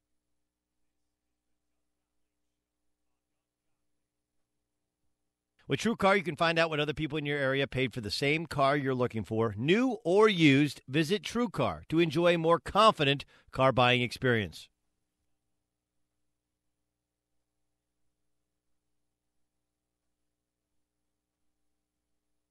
Doug Gottlieb Show, Fox Sports Radio. Every day at this time, we try and bring back a portion of one of the award-winning shows which precedes ours. We call it... The whole world's reacting to the charges of tampering that apparently have been filed by the Pacers against the Lakers for Magic Johnson saying this on Jimmy Kimmel. What constitutes tampering? Like if you're on vacation and you run into Paul George, are you not allowed to speak to him? No, we're going to say hi because we know each other. I see. You just can't say, hey, I want you to come to the Lakers, even though I'm going to be winking like, you know what that means, right? Here's Colin Cowherd on the difference in cheating and tampering. When Magic goes on Jimmy Kimmel, is that tampering or is that simply Magic Johnson? That's a real question, and I think the NBA is trapped because they already butchered that Chris Paul situation. Now they're not going to let Paul George be a Laker? That is a bad look, bad optics, bad spot for the NBA. Well, there's a different commissioner. David Stern's not the commissioner. Remember back when the Chris Paul trade was disallowed, the NBA was actually running the New Orleans Hornets at the time. People forget that the NBA took the team from the owner and they ran it for a short period of time, and David Stern nixed that trade, which, of course, forever changed everything in Los Angeles. Maybe the history of basketball was changed with that trade being disallowed. But I think there's a difference between breaking rules and cheating. You can't be brazen about it. And I thought that Magic Johnson was a little bit brazen about it. And I also think that this is a lot like in college basketball, when a school loses a player and they claim it's tampering, nothing much actually comes of it, but they want you to know that they're pissed. And this is the Pacers saying, hey, you know what? We're pissed. That's messed up. The rest of the league should be really mad about this because if it wasn't our player, they're going to steal your player and say, hey, we're big market, we're the Lakers, we got Magic, we got 17 banners, and this is not the way business is supposed to be done, especially when we're all in this together. What does the fuck say? We're doing it again. We're doing it again. We do. History has a tendency to repeat itself. The only thing I don't know, like jeans with holes in them, rips in them you can buy, those are back in. But we're rolling our jeans again. They're not pegging them like we were kids. I don't know if acid wash jeans are coming back in, Ramos. If they are, then you're in luck because you've never changed style. I don't think the dad jean, carpenter jean from the 90s or the baggy ones are going to come back, but jean jackets are back in. History repeats itself. And you know where else it repeats itself? It repeats itself in sports. We go through these cycles in sports. But there's one thing that it's not really a cycle. It's a yearly thing where we see a kid play, we know a kid's story, and we so badly want that story to end in storybook fashion in the NFL that we will do whatever it takes for it to happen. I'll tell you where it's happening and why it's wrong to rush the process. Upcoming next in the Doug Gottlieb Show, Fox Sports Radio. What up? It's the Doug Gottlieb Show, Fox Sports Radio. We just had Anquan Boldin on last hour. He was phenomenal, and I do believe that the times and his passion off the football field has taken him off the football field. And Anquan Boldin retires as all-time tied for 10th in receptions. But we make this mistake all the time, right? Where we say, "Oh, he's a Hall of Famer," right? Hey, won a Super Bowl. He's a Hall of Famer. He's 10th all-time in receptions. He's a Hall of Famer. By the way, Cliff Branch, who played 72 to 85. That's before they started throwing it nearly as much. He's actually has had more receptions in the playoffs. He's 10th all-time in playoff receptions. So, look, I look at Anquan Boldin. I think he's actually the perfect guy to look at in terms of why it's not the Hall of really, really good, and why the emotion of it, you have to cut it out. Like, he's a Hall of Fame person, and he's had a career to which is remarkable. Like, look, he suffered an ACL injury in college. I don't know how many of you know this. Dan Breyer reminded me last week, he played quarterback in a bowl game for Florida State. He was converted quarterback to wide receiver and was a tremendous one, and then played quarterback in a bowl game for Florida State. Came back from an ACL injury, had an Achilles injury in the pros. Like, that dude just never got old. He just got stronger and got smarter and found ways to compete even when his body had let him down. And Anquan Boldin retires, and you'll hear people say, oh, dude, that guy's a Hall of Famer. And I would ask you, when exactly was he a Hall of Famer? When was that moment? Because to be in the Hall of Fame, you don't just have to do it for a long time, which he did it for a long time. But you also have to do it he's 14th all-time in receiving yards, which is below Reggie Wayne, who will get in, below Tony Gonzalez, below Isaac Bruce, who is yet to get in, which is crazy. Just above Henry Ellard. What a tremendous player he was for my Rams back in the day. Just above Torrey Holt, another guy who's borderline Hall of Famer. Above Irving Fryer and Jimmy Smith and Hines Ward. But can you tell me the moment to which Anquan Boldin was the best receiver in the league? Right? Like, he had 1,400 yards with Arizona in 2005. Do you remember that Arizona team? They were 5-11. That Arizona Cardinals roster, right, that he had all those yards on, was a bad football team. When the Arizona Cardinals finally got good that year, when they finally got good shortly after that, they did so because Larry Fitzgerald was their best player.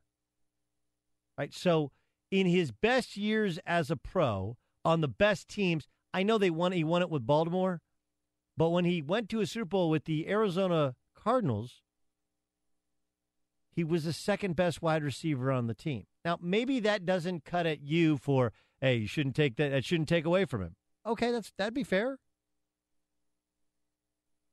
The problem with that is he wasn't a top 5 wide receiver in the entire league, or even top 10. Really good player.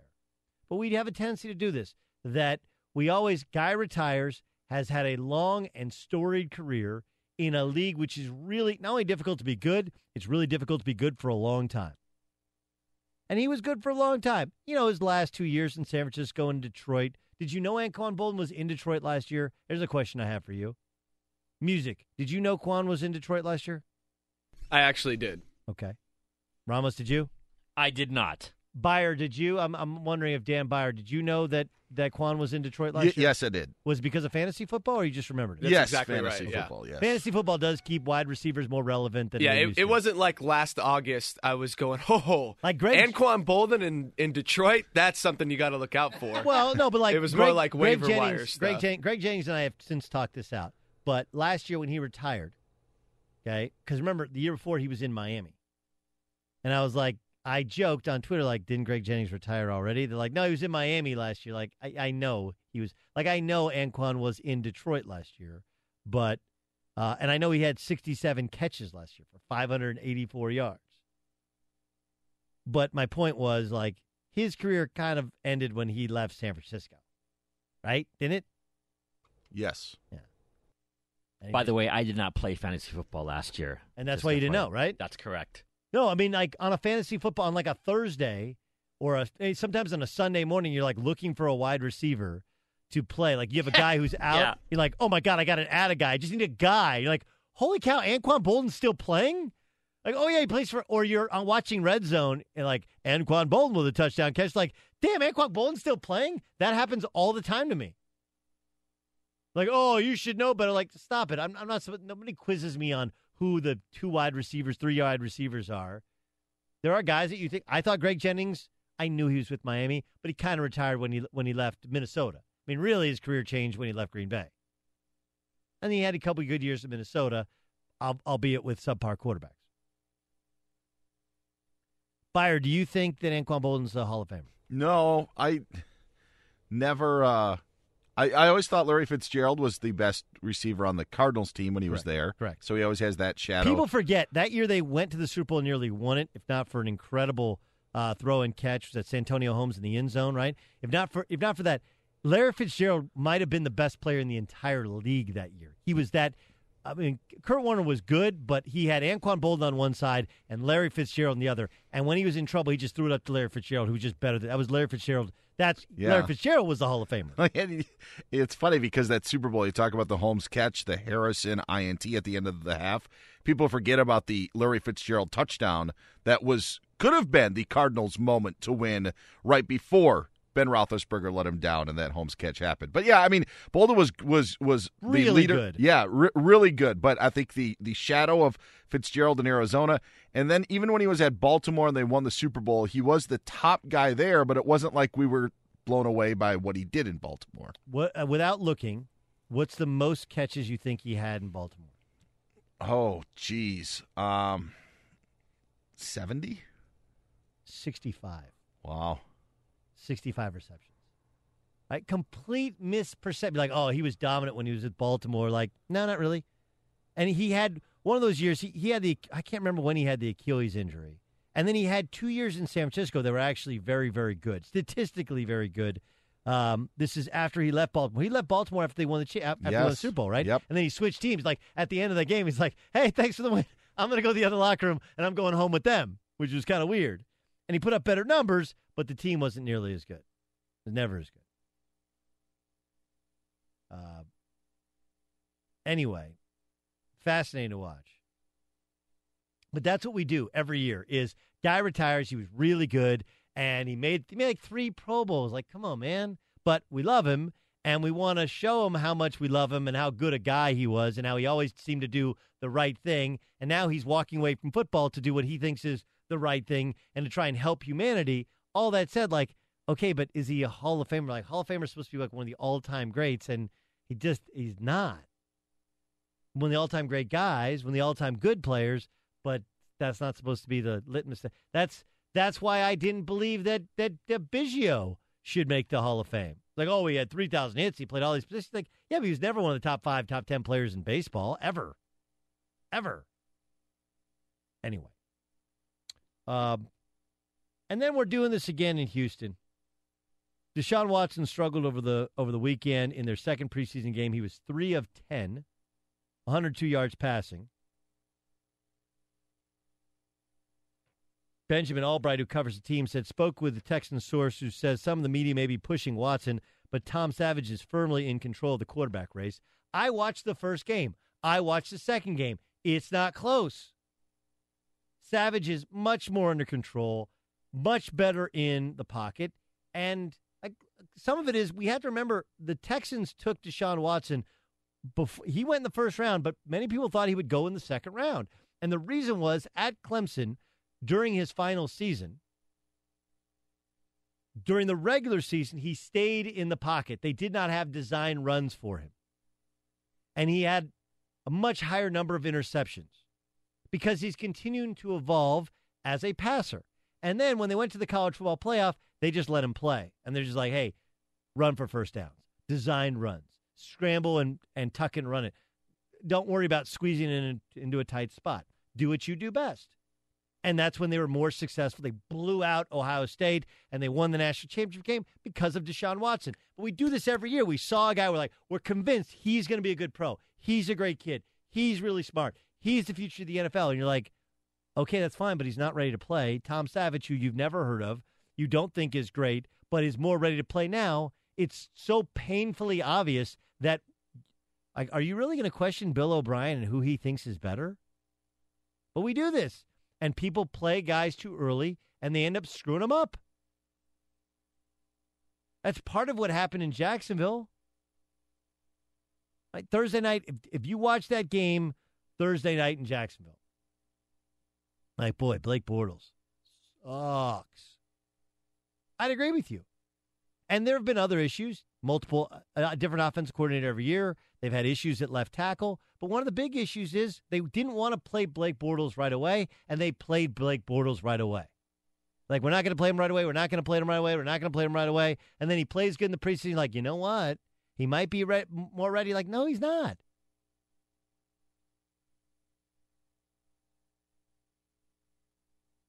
So I like Watson just like anybody else. I hope he succeeds. But every year we seem to fall into this trap where we like a guy in college. We see his entire career. He wins his last game, and we want him to be Vince Young and play right away. How'd that end up for Vince Young? Daniel Jeremiah joins the show next. I'll ask him about Deshaun Watson. I'll ask him. He also covered the Rams. I'll ask him about Jared Goff in year 2. He just saw the Rams play, and Goff statistically looked outstanding. Daniel Jeremiah from the NFL Network will join us just around the corner. But first, are you hiring? Everybody says there's no jobs available. That's not true. There are jobs available. The problem is finding the right candidates for the right job. And the best way to connect the right candidates with your job is ZipRecruiter. Do you know you can post your job to 100-plus job sites with just one click using ZipRecruiter's powerful technology that matches the right people for the right job, yours? Find out today why ZipRecruiter has been used by businesses of all sizes to find the most qualified candidates, and they get immediate results. There's no juggling of emails to your office. Simply screen, rate, and manage candidates in one place with ZipRecruiter's easy-to-use dashboard. And right now, for my listeners, you can post jobs on ZipRecruiter for free. Free. Like, there's no loss at all financially in doing this. Just go to Zip, that's Z-I-P, Recruiter, ZipRecruiter.com/Doug, D-O-U-G. That's ZipRecruiter.com/Doug. You want to find the right candidates for your job, not just candidates, but the right ones. Go to ZipRecruiter.com/Doug. Try it free. One more time, ZipRecruiter.com/Doug. With TrueCar, you can find out what other people in your area pay for the same car you're looking for, and on average, save over $3,000 off MSRP. Whether you're looking for a new or used car, visit TrueCar and enjoy a more confident car buying experience. Doug Gottlieb Show, Fox Sports Radio. I believe he was at the Rams game. I think he actually covers the Rams games for the Rams. So I got to ask him about the progress of Jared Goff. I got to ask him about what's going on in Houston. It feels to me like Denver doesn't have a quarterback, or at least maybe Paxton Lynch won't ever be the guy, as today Trevor Siemian was named the starter. Daniel Jeremiah from the NFL Network joins us on the Doug Gottlieb Show. DJ, how are you? I'm doing great, Doug. What's going on, man? Good, man. Okay, so you were at the Rams game, correct? Yep. Yes, correct. Okay, Goff statistically looked great, but there are lots of questions going back to last year about whether or not he had it. What are your thoughts on how he looks two games into the preseason? Well, I think I thought he looked good the first week. You know, limited action, just the one drive there, had a touchdown drive. I guess 2 drives, I should say. He was in and out of there pretty quick. But then this week, I thought he played really, really well. And I thought you saw kind of the benefits of what they've done in the offseason. When you look at adding protection with Andrew Whitworth, I mean, he had a nice, clean pocket for the majority of his time in that game. You add a play caller in Sean McVay, where everything seemed to be working off of one another. That stretch run game, and they complement that with some boots where Goff can get out on the move and get real comfortable. And then you add playmakers. I mean, Cooper Kupp as a rookie has become his third down go-to guy already, and he can uncover and create some space. And you saw Sammy Watkins get in the mix, and Gerald Everett, the rookie tight end. I mean, it's a totally revamped skill position group, and I think it's much improved. I think all that kind of coming together, you're seeing Jared Goff look a lot more confident and a lot more comfortable, albeit, again, it's preseason, but it's a good sign. Okay, so my question revolves around Sammy Watkins. Anytime a guy has a foot problem, right, and he's had a bunch of injuries, but anytime a guy has a foot problem, keeps him out most of the year, and then the team that has him is like, nah, we're good when he's coming up on a contract year, makes me think that Buffalo knows more about his foot than anybody else. Or is it just Buffalo trying to, hit reset for next year? Like, doesn't that give you the heebie-jeebies if you're watching the Rams and they're bailing on Sammy Watkins? Yeah, I mean, look, you can, they also just bailed on a corner that's, 23 years old, maybe even 22 years old, who was a runner-up for Defensive Rookie of the Year 2 years ago, Ronald Darby. I mean, look, I go out to all these training camps. Everybody in the league is trying to find a corner, and the Bills partnered with one with a ton of ability that's got 2 years left on a rookie deal. So I think the thing in Buffalo, more about them just use the word reset, cleaning out everybody pretty much that's there and bringing in a whole new fresh set of guys and trying to install a new culture there with McDermott. But, yeah, look, foot issue with a speed receiver, no doubt is going to be a concern. But that's why you pay your medical people to give you an answer on that one. Daniel Jeremiah from the NFL Network joining us in the Doug Gottlieb Show. Just like you said, Jared Goff seems to have improved, and they put better skill position around him. He looks totally different. To me, first couple preseason is kind of like summer league, right? Your first year, you're going to have mixed bag in summer league as a rookie, but second year, once you've been in a league for a year, summer league should be really easy for you. For Paxton Lynch, he got the start against the San Francisco 49ers. It should have been a showcase game. Instead, he looked like he still wasn't ready to be the starter. And then the Broncos today named Trevor Siemian the starter. What are your thoughts on what it means long-term for Paxton Lynch that he couldn't win the job in year two? Well, I mean, look, when they drafted him, I thought it was a project. I mean, I thought he had a long ways to go. You love the size, the athletic ability, and the arm strength, but coming out of the offense he played in and some of the things you saw, I thought it was a long-term project. And that being said, I wouldn't be shocked that he didn't start here in year number 2. However, you're a little disappointed that you haven't seen more growth from year 1 to year 2.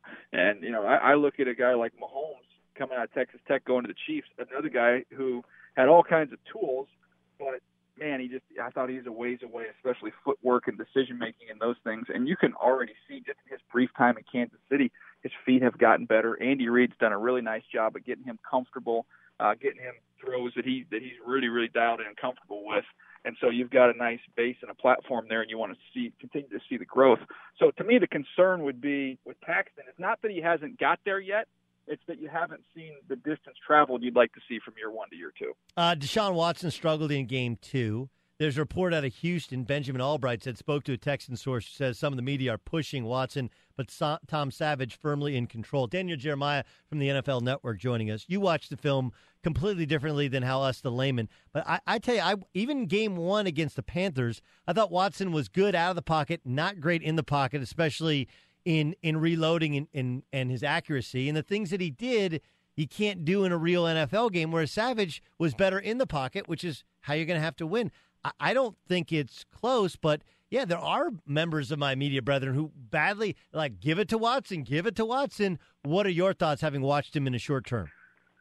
Yeah, look, he's not pinpoint accurate, and that really shows up when he has to try and drive the ball. You saw it in the first week on about 3 or 4 different seam throws where the ball kind of took off from him and got away from him, and those are throws you absolutely 100% have to make.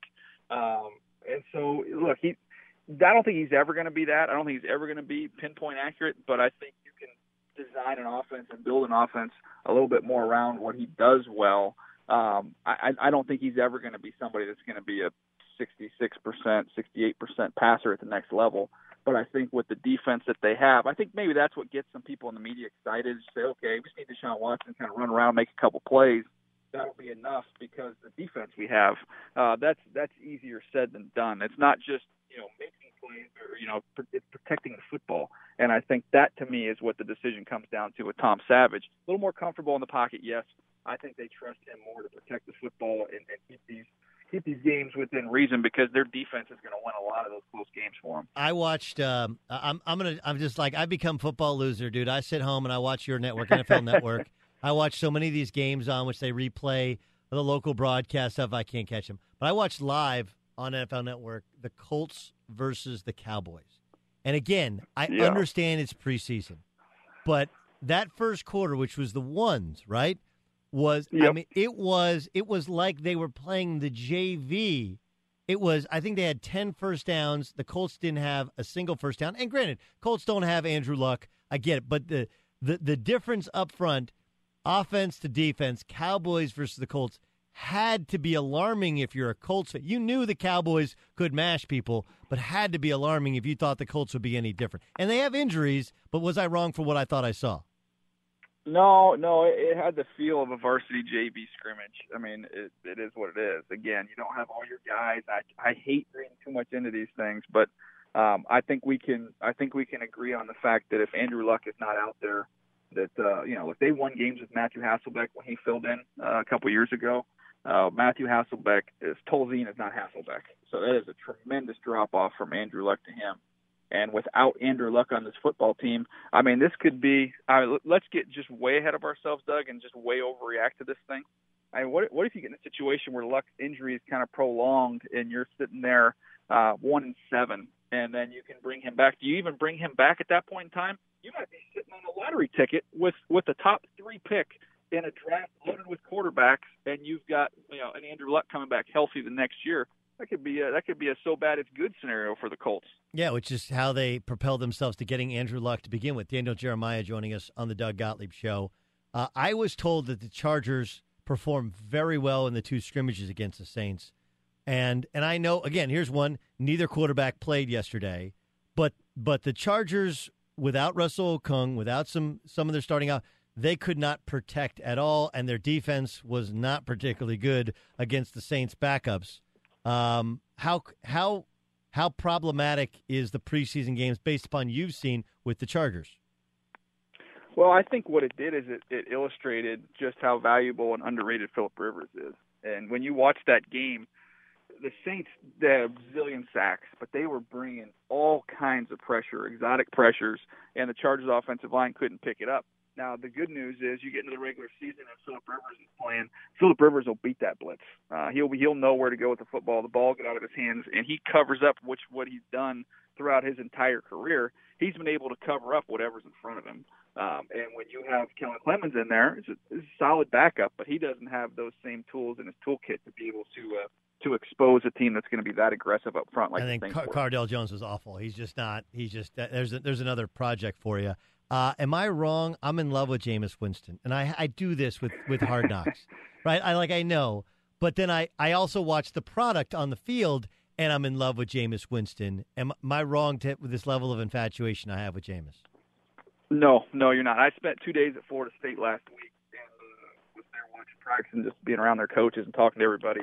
And Jimbo Fisher told me you could set your watch to it. He said every night it'd be about 8:30, 9 o'clock, my phone would ring, and it would be Jameis, and he would say, "Okay, just finished watching practice tape on his own, and these are the 3 things I screwed up on. These are the 4 play calls I really like this week. If we could just change 1 or 2 things, I think we should put this in the game plan." He said he did every single night. The video guy told me he would get text messages from Jameis 1 o'clock in the morning saying, "Hey, I can't log in on my iPad. 5 minutes there. Okay, now it works. Thanks. I'm good." I mean, he is obsessed with football. But he's also really good. There can be guys that are obsessed with football, but you have to have talent. He has talent as well. And talent gets you, it is. Talent gets you in the door, but then it's whether or not you're obsessed and all in the way he is if you're going to have success. He's got no question. He's got the physical talent, but he prepares like a maniac. All right, give me a player who the league is talking about that we're going to be talking about after the first couple weeks of the season. Ooh. Well, I mean, I think the cat's out of the bag with Tariq Cohen, a little back out of Chicago, North Carolina A&T, who had a big game, but they've been raving about him all throughout camp. He's definitely one that I would keep an eye on. I think he could have a really big year there. Jordan Howard, second in the league in rushing last year, but this kid, when you get in third downs, I mean, he's Darren Sproles. I think he's got more juice. Wow, more juice than Darren Sproles. Would you start Trubisky right away? Well, look, I think I would. I understand the money that you gave Glennon and you want to bring Trubisky along slowly, but the biggest knock on Trubisky was he hadn't played enough. The only way to rectify that is to get him on the field, get him some reps. I think you need to get him on the field sooner than later. All right, last thing before we let you go. I need you on the record because you're going to help us also leading up to the NFL draft, okay? So as of, August, this is like August 21st. As of August 21st, everybody knows who the top 4 quarterbacks in the upcoming draft would be. How would you rank them as of August 21st? As of right now, over the summer, I would go Darnold 1. I would go Josh Rosen 2. Josh Allen 3, while fully recognizing he could leap all the way to the top. He's got the most talent of any of them at number 3. And then 4 for me, I like Falk a lot at Washington State, so I would put him there. Yeah. Yeah, and Rudolph would be 5, correct? Rudolph would be 5. Yeah, Falk to me is a little bit underrated. I think he's a little under the radar. I think people hit on that offense that he plays in, but I think he's just a better pure passer at this point in time than Rudolph is. Yeah, Rudolph's a big guy though. No, he is a big guy, but he has some bouts with accuracy issues and plays poorly in bad weather. But isn't that the problem at Wyoming? Didn't he completed 56% of his passes? Yeah, his problem. Josh Allen tries to eat the whole sandwich in one bite. I mean, he is big play hungry. He's going to have to learn to kind of take some easy stuff. So in a college football era where you get some inflated completion percentages, he doesn't take a lot of those layups, man. He's chucking it. All right, we'll see him against Iowa on the 2nd of September, and we'll reconvene. I know you're joining us throughout the season. We're fired up to have you. In the meantime, get back to the film room. Jameis Winston apparently watching more tape than you. That's just embarrassing. We'll catch up really soon, okay? See you, buddy. That's Daniel Jeremiah joining us on the Doug Gottlieb Show. He'll join us throughout the year. Is Le'Veon Bell's holdout finally coming to an end? Find out after we find out what's trending. Doug Gottlieb Show, Fox Sports Radio. Oh, God, I'm ready for football. I'm so ready. So ready. So fired up. College football gets underway this weekend. What do you do, Ryan Music? What do you do in terms of college football? You went to Cal State Northridge, right? You guys don't do you not get into the college football thing? You just or you just like everybody in LA, you latch on to whichever LA school is good. You're like, oh no, I'm a USC guy. I've always been a USC guy, but you didn't go to USC. What do you do? I was a USC guy growing up. And then I watch whatever the top teams in the league are, and top teams in the country are. I just kind of follow the national games that are going on at the time. Don't really have one team in particular that I latch on to, other than, last season when someone like Lamar Jackson comes out of nowhere with the school like Louisville, I kind of was like, wow, he's really fun to watch. So I'll kind of lean towards maybe watching more Louisville games or something like that. I hate to be the guy who points this out, but the Lamar Jackson winning the Heisman Trophy thing was kind of a joke. I mean, it just was. He was bad down the stretch, and look at the numbers and the. Well, he backed into it, definitely. No, I mean, what he did though was he took the world by storm. He had the Florida State game was just a complete and total blowout, right? I mean, just humiliated Florida State, and the numbers were obscene. But do you realize who he beat up on early in the year in order to put himself in that conversation? Yeah, their first game was against Charlotte. Just went Division I. Right? Charlotte, Syracuse. The Florida State game, he had 146 yards rushing, 216 passing. But it was the reason he won this Heisman Trophy because Charlotte, he had 6 touchdowns, no interceptions, and Marshall, he had 5 touchdowns, 1 interception. Those are 11 touchdowns, 1 interceptions against essentially 2 1AA opponents. And then he had obscene numbers. He had 200 yards rushing and 411 yards passing against Syracuse, who was terrible. He's an incredible athlete, and I like watching him play. But, honestly, you put a lot of those guys against that same competition, and you leave them in long enough in an offense-heavy setup, and they'll put up crazy numbers. And lost his last 3 games. Let's see what happens this year, as Lamar Jackson is fun to watch, a fantastic athlete. I don't think he's an NFL quarterback in the end, but he's unbelievable to watch. Let's get to the press. The press. Dan Byer joins us. Dan, what do you got for me? Doug, before we get to the news on Le'Veon Bell, just to keep people updated, Trevor Siemian, the starting quarterback for the Denver Broncos, officially got the job today, beating out Paxton Lynch. And Andy Reid says there's no gray area. Alex Smith is their starting quarterback. Patrick Mahomes is the second string, and that is that. That's really smart. Mahomes is very talented, but has a lot of refinement, and I think they're going to try and sit him all year, and ultimately he'll be the guy next year. Right. Some other NFL news, and we mentioned Le'Veon Bell. An ESPN report says the Steelers running back is expected to end his contract holdout after next week's preseason game. Bell hasn't signed his one-year franchise tender yet, can't get a long-term deal because that deadline passed. And, by the way, because he hasn't signed that tender, he doesn't have to be at practice or at training camp, but it's expected he'll be back after week 3 of the preseason. $100 billion. So what? So he's signing the tender, right? So this is all over nothing, right? Yes. Essentially, he just didn't want to go to training camp and risk injury, but that's why Le'Veon Bell hasn't showed up, but should be there next week. Yeah, the question just becomes, is his training with his own personal trainer, quick twitch training, does that keep him in good enough shape so that he doesn't have a soft tissue injury before he gets into football shape? That's the only question. Jets linebacker Darren Lee's been cleared by the NFL for a potential violation of the league's personal conduct policy.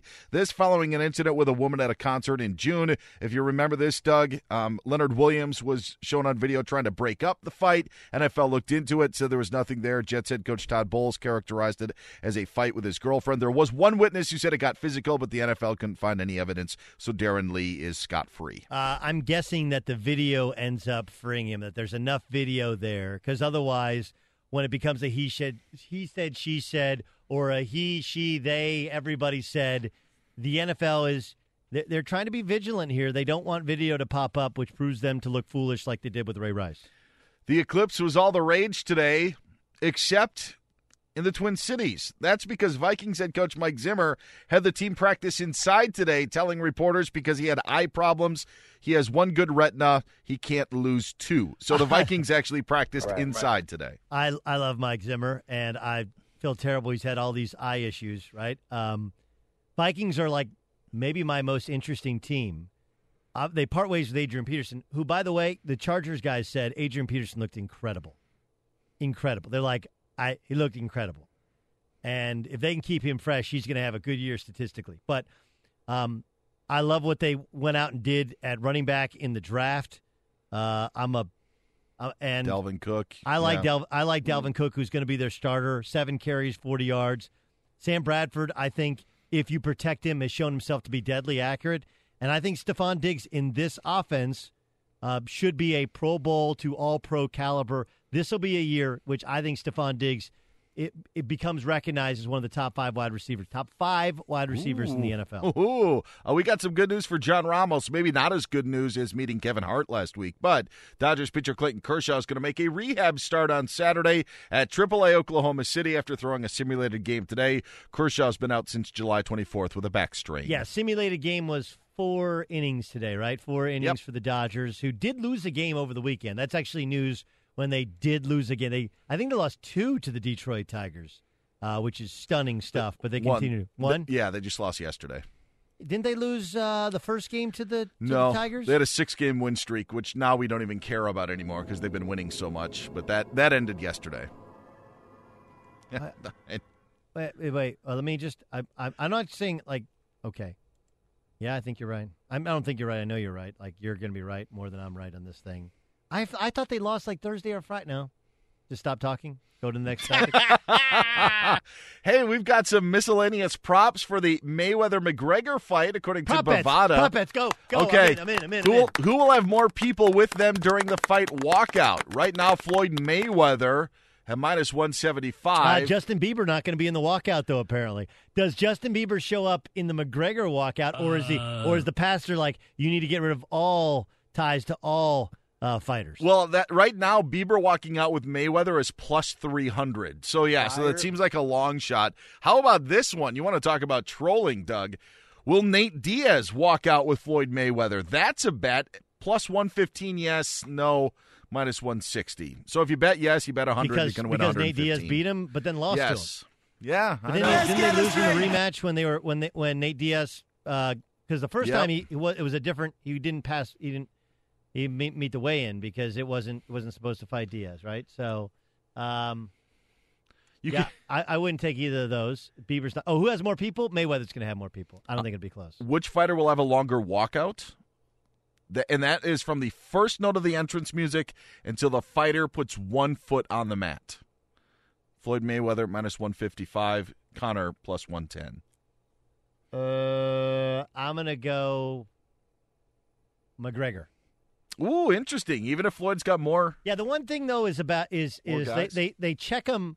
McGregor's used to the UFC thing where they check you basically for guns and knives, right? Like they really do. Like they pat you down. Like, wow, is this really needed? Whereas boxers, they do the whole walkout and just hop into the ring. So I don't know, but I do think McGregor wants to make a huge show of it. Hey, get out there and press. That was the press. Are you guys going to buy it? Yes. Yes. You're going to buy the fight? What about you, Music? I probably won't buy it because I'm still going to be in Vegas, but I'll watch it somewhere. You have to pay money unless you do you sit in the room next to the fight. Like that's what they've invited us to do, which is like most media people. Okay. They're giving away no freebies, by the way, is what I've been told, right? So for these big Mayweather fights, they have like a media room right next to the arena. Like, oh, you can hear the arena, you can smell the arena, you can taste the arena, but you can't be in the arena. But you can watch on a big screen. You can do that, or you're going to go to like a bar. If you go to a bar, you actually have to pay, in Vegas, usually some sort of cover to get in to watch the fight. Yeah, I haven't exactly figured it out yet because I have one of my best friends lives in Vegas, so I'm kind of just waiting to see exactly what he wants to do. So that's where we're going. But it may be a bar, or I don't know if he plans on having people over where we're going to buy the fight at his place. Best friends, like, is he a best friend enough to go like, no, your money's no good here? Or is he a best friend to be like, hey, dude, you got to throw in on this? I would say he is a best friend who would be like, no, your money's no good here. But he did just have a child. So part of me is like, I don't need you taking money away from your child. I'll pay for half of it.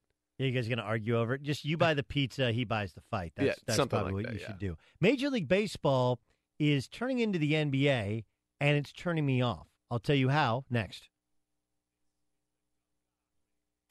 With TrueCar, you can find out what other people in your area paid for the same car you're looking for, new or used. Visit TrueCar to enjoy a more confident car buying experience.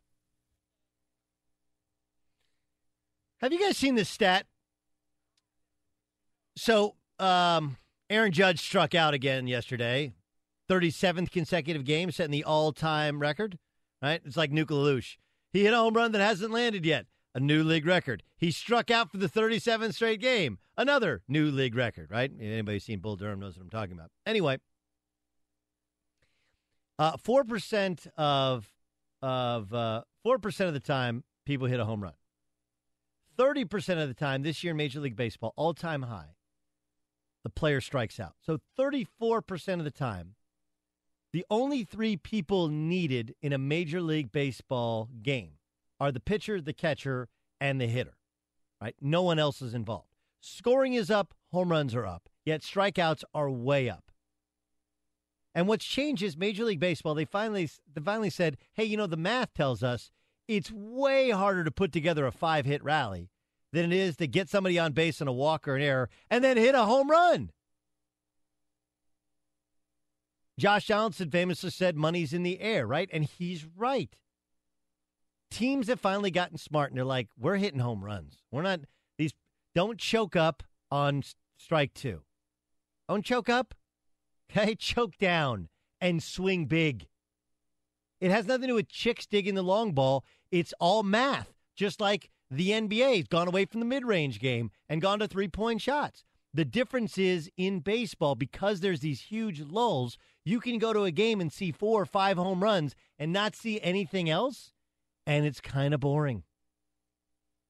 It's the opposite of what you would think. You would think scoring up, home runs up, I got to watch it. And yet I was watching the Pirates and Cards yesterday. You see they shook hands afterwards, which is great. All the little leaguers were there. They played in a minor league park.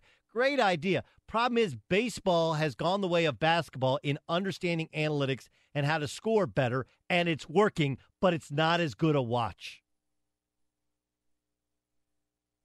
Not as good a watch. It's not like I'm yearning for a post-up or yearning for a mid-range game, but there was something to it, and there is something to laying down a bunt, moving a runner over, getting a 3 or 4 hit rally with rally caps and smacking one in between somebody's sticky wickets. Lane Kiffin joins us tomorrow. That'll be fun. What he learned from Saban, and we'll see if he'll tell us what he hated. Next. Infiniti presents a new chapter in luxury, the premiere of the all-new 2025 Infiniti QX80, live March 20th from the Edge at Hudson Yards in New York City, featuring a performance by Jon Batiste. The all-new 2025 Infiniti QX80 is an SUV designed to help every passenger feel just right. Be the first to see it March 20th at 7 p.m. Eastern, only on iHeartRadio's YouTube channel. Save the date at new-QX80.com. Don't miss it. 2025 QX80 coming this summer. Traveling for one of the big conference tourneys in Nashville or Minneapolis this March? Do yourself a favor. Stay at Graduate Hotels, Bridgestone Arena, Target Center. Their hotels are close to both tournament venues. So why would you stay anywhere else? I love staying at the Nashville location, and I'll be at the Minneapolis location for the Big Ten Championship. And if you're one of my listeners, you can save 30% off with the promo code DOUG. That's Doug, D-O-U-G. Good at any Graduate Hotels location, up to 30% off. How do you do it? Really simple. Book today at graduatehotels.com. Smart journalism. Fascinating topics. Words that describe CNN's podcast, The Assignment with Audie Cornish. We are revisiting the public school culture wars. What have we learned from the kids who fought against book bans? We really started the club to get students reading these books. Students have an opinion in this fight, too. How has the war over books sparked a backlash to the so-called parents' rights movement? It's not okay what they're doing, and they're being watched. Listen to The Assignment with Audie Cornish. Streaming now on the iHeartRadio app. Hey, this is John Ridley. And this is Matt Carey, documentary editor at Deadline. And welcome to Doc Talk. John, we've got a hard-hitting episode today. A lot of controversy. Well, maybe we should put the word controversy in quotes in the documentary field about the nominees for Best Documentary Feature. We're going to get into that with some amazing panelists. You get a shot, but the individuals behind every one of those images, they're complicated and they are human. This has been Doc Talk. Thank you. Great conversation. Thank you. Are you looking to step up to a 4K smart TV? One that gives you unparalleled clarity and picture resolution? Then we've got good news for you, because the Vizio 65-inch V-Series 4K smart TV is now just $348. With all your favorite apps built in, you can stream straight out of the box. You can even sing along to all your favorite music and radio on the iHeartRadio app. Looking for a smaller or bigger screen? Vizio offers unbeatable prices on all V-Series 4K smart TVs. Head to Walmart.com today and score the 4K TV you've been waiting for.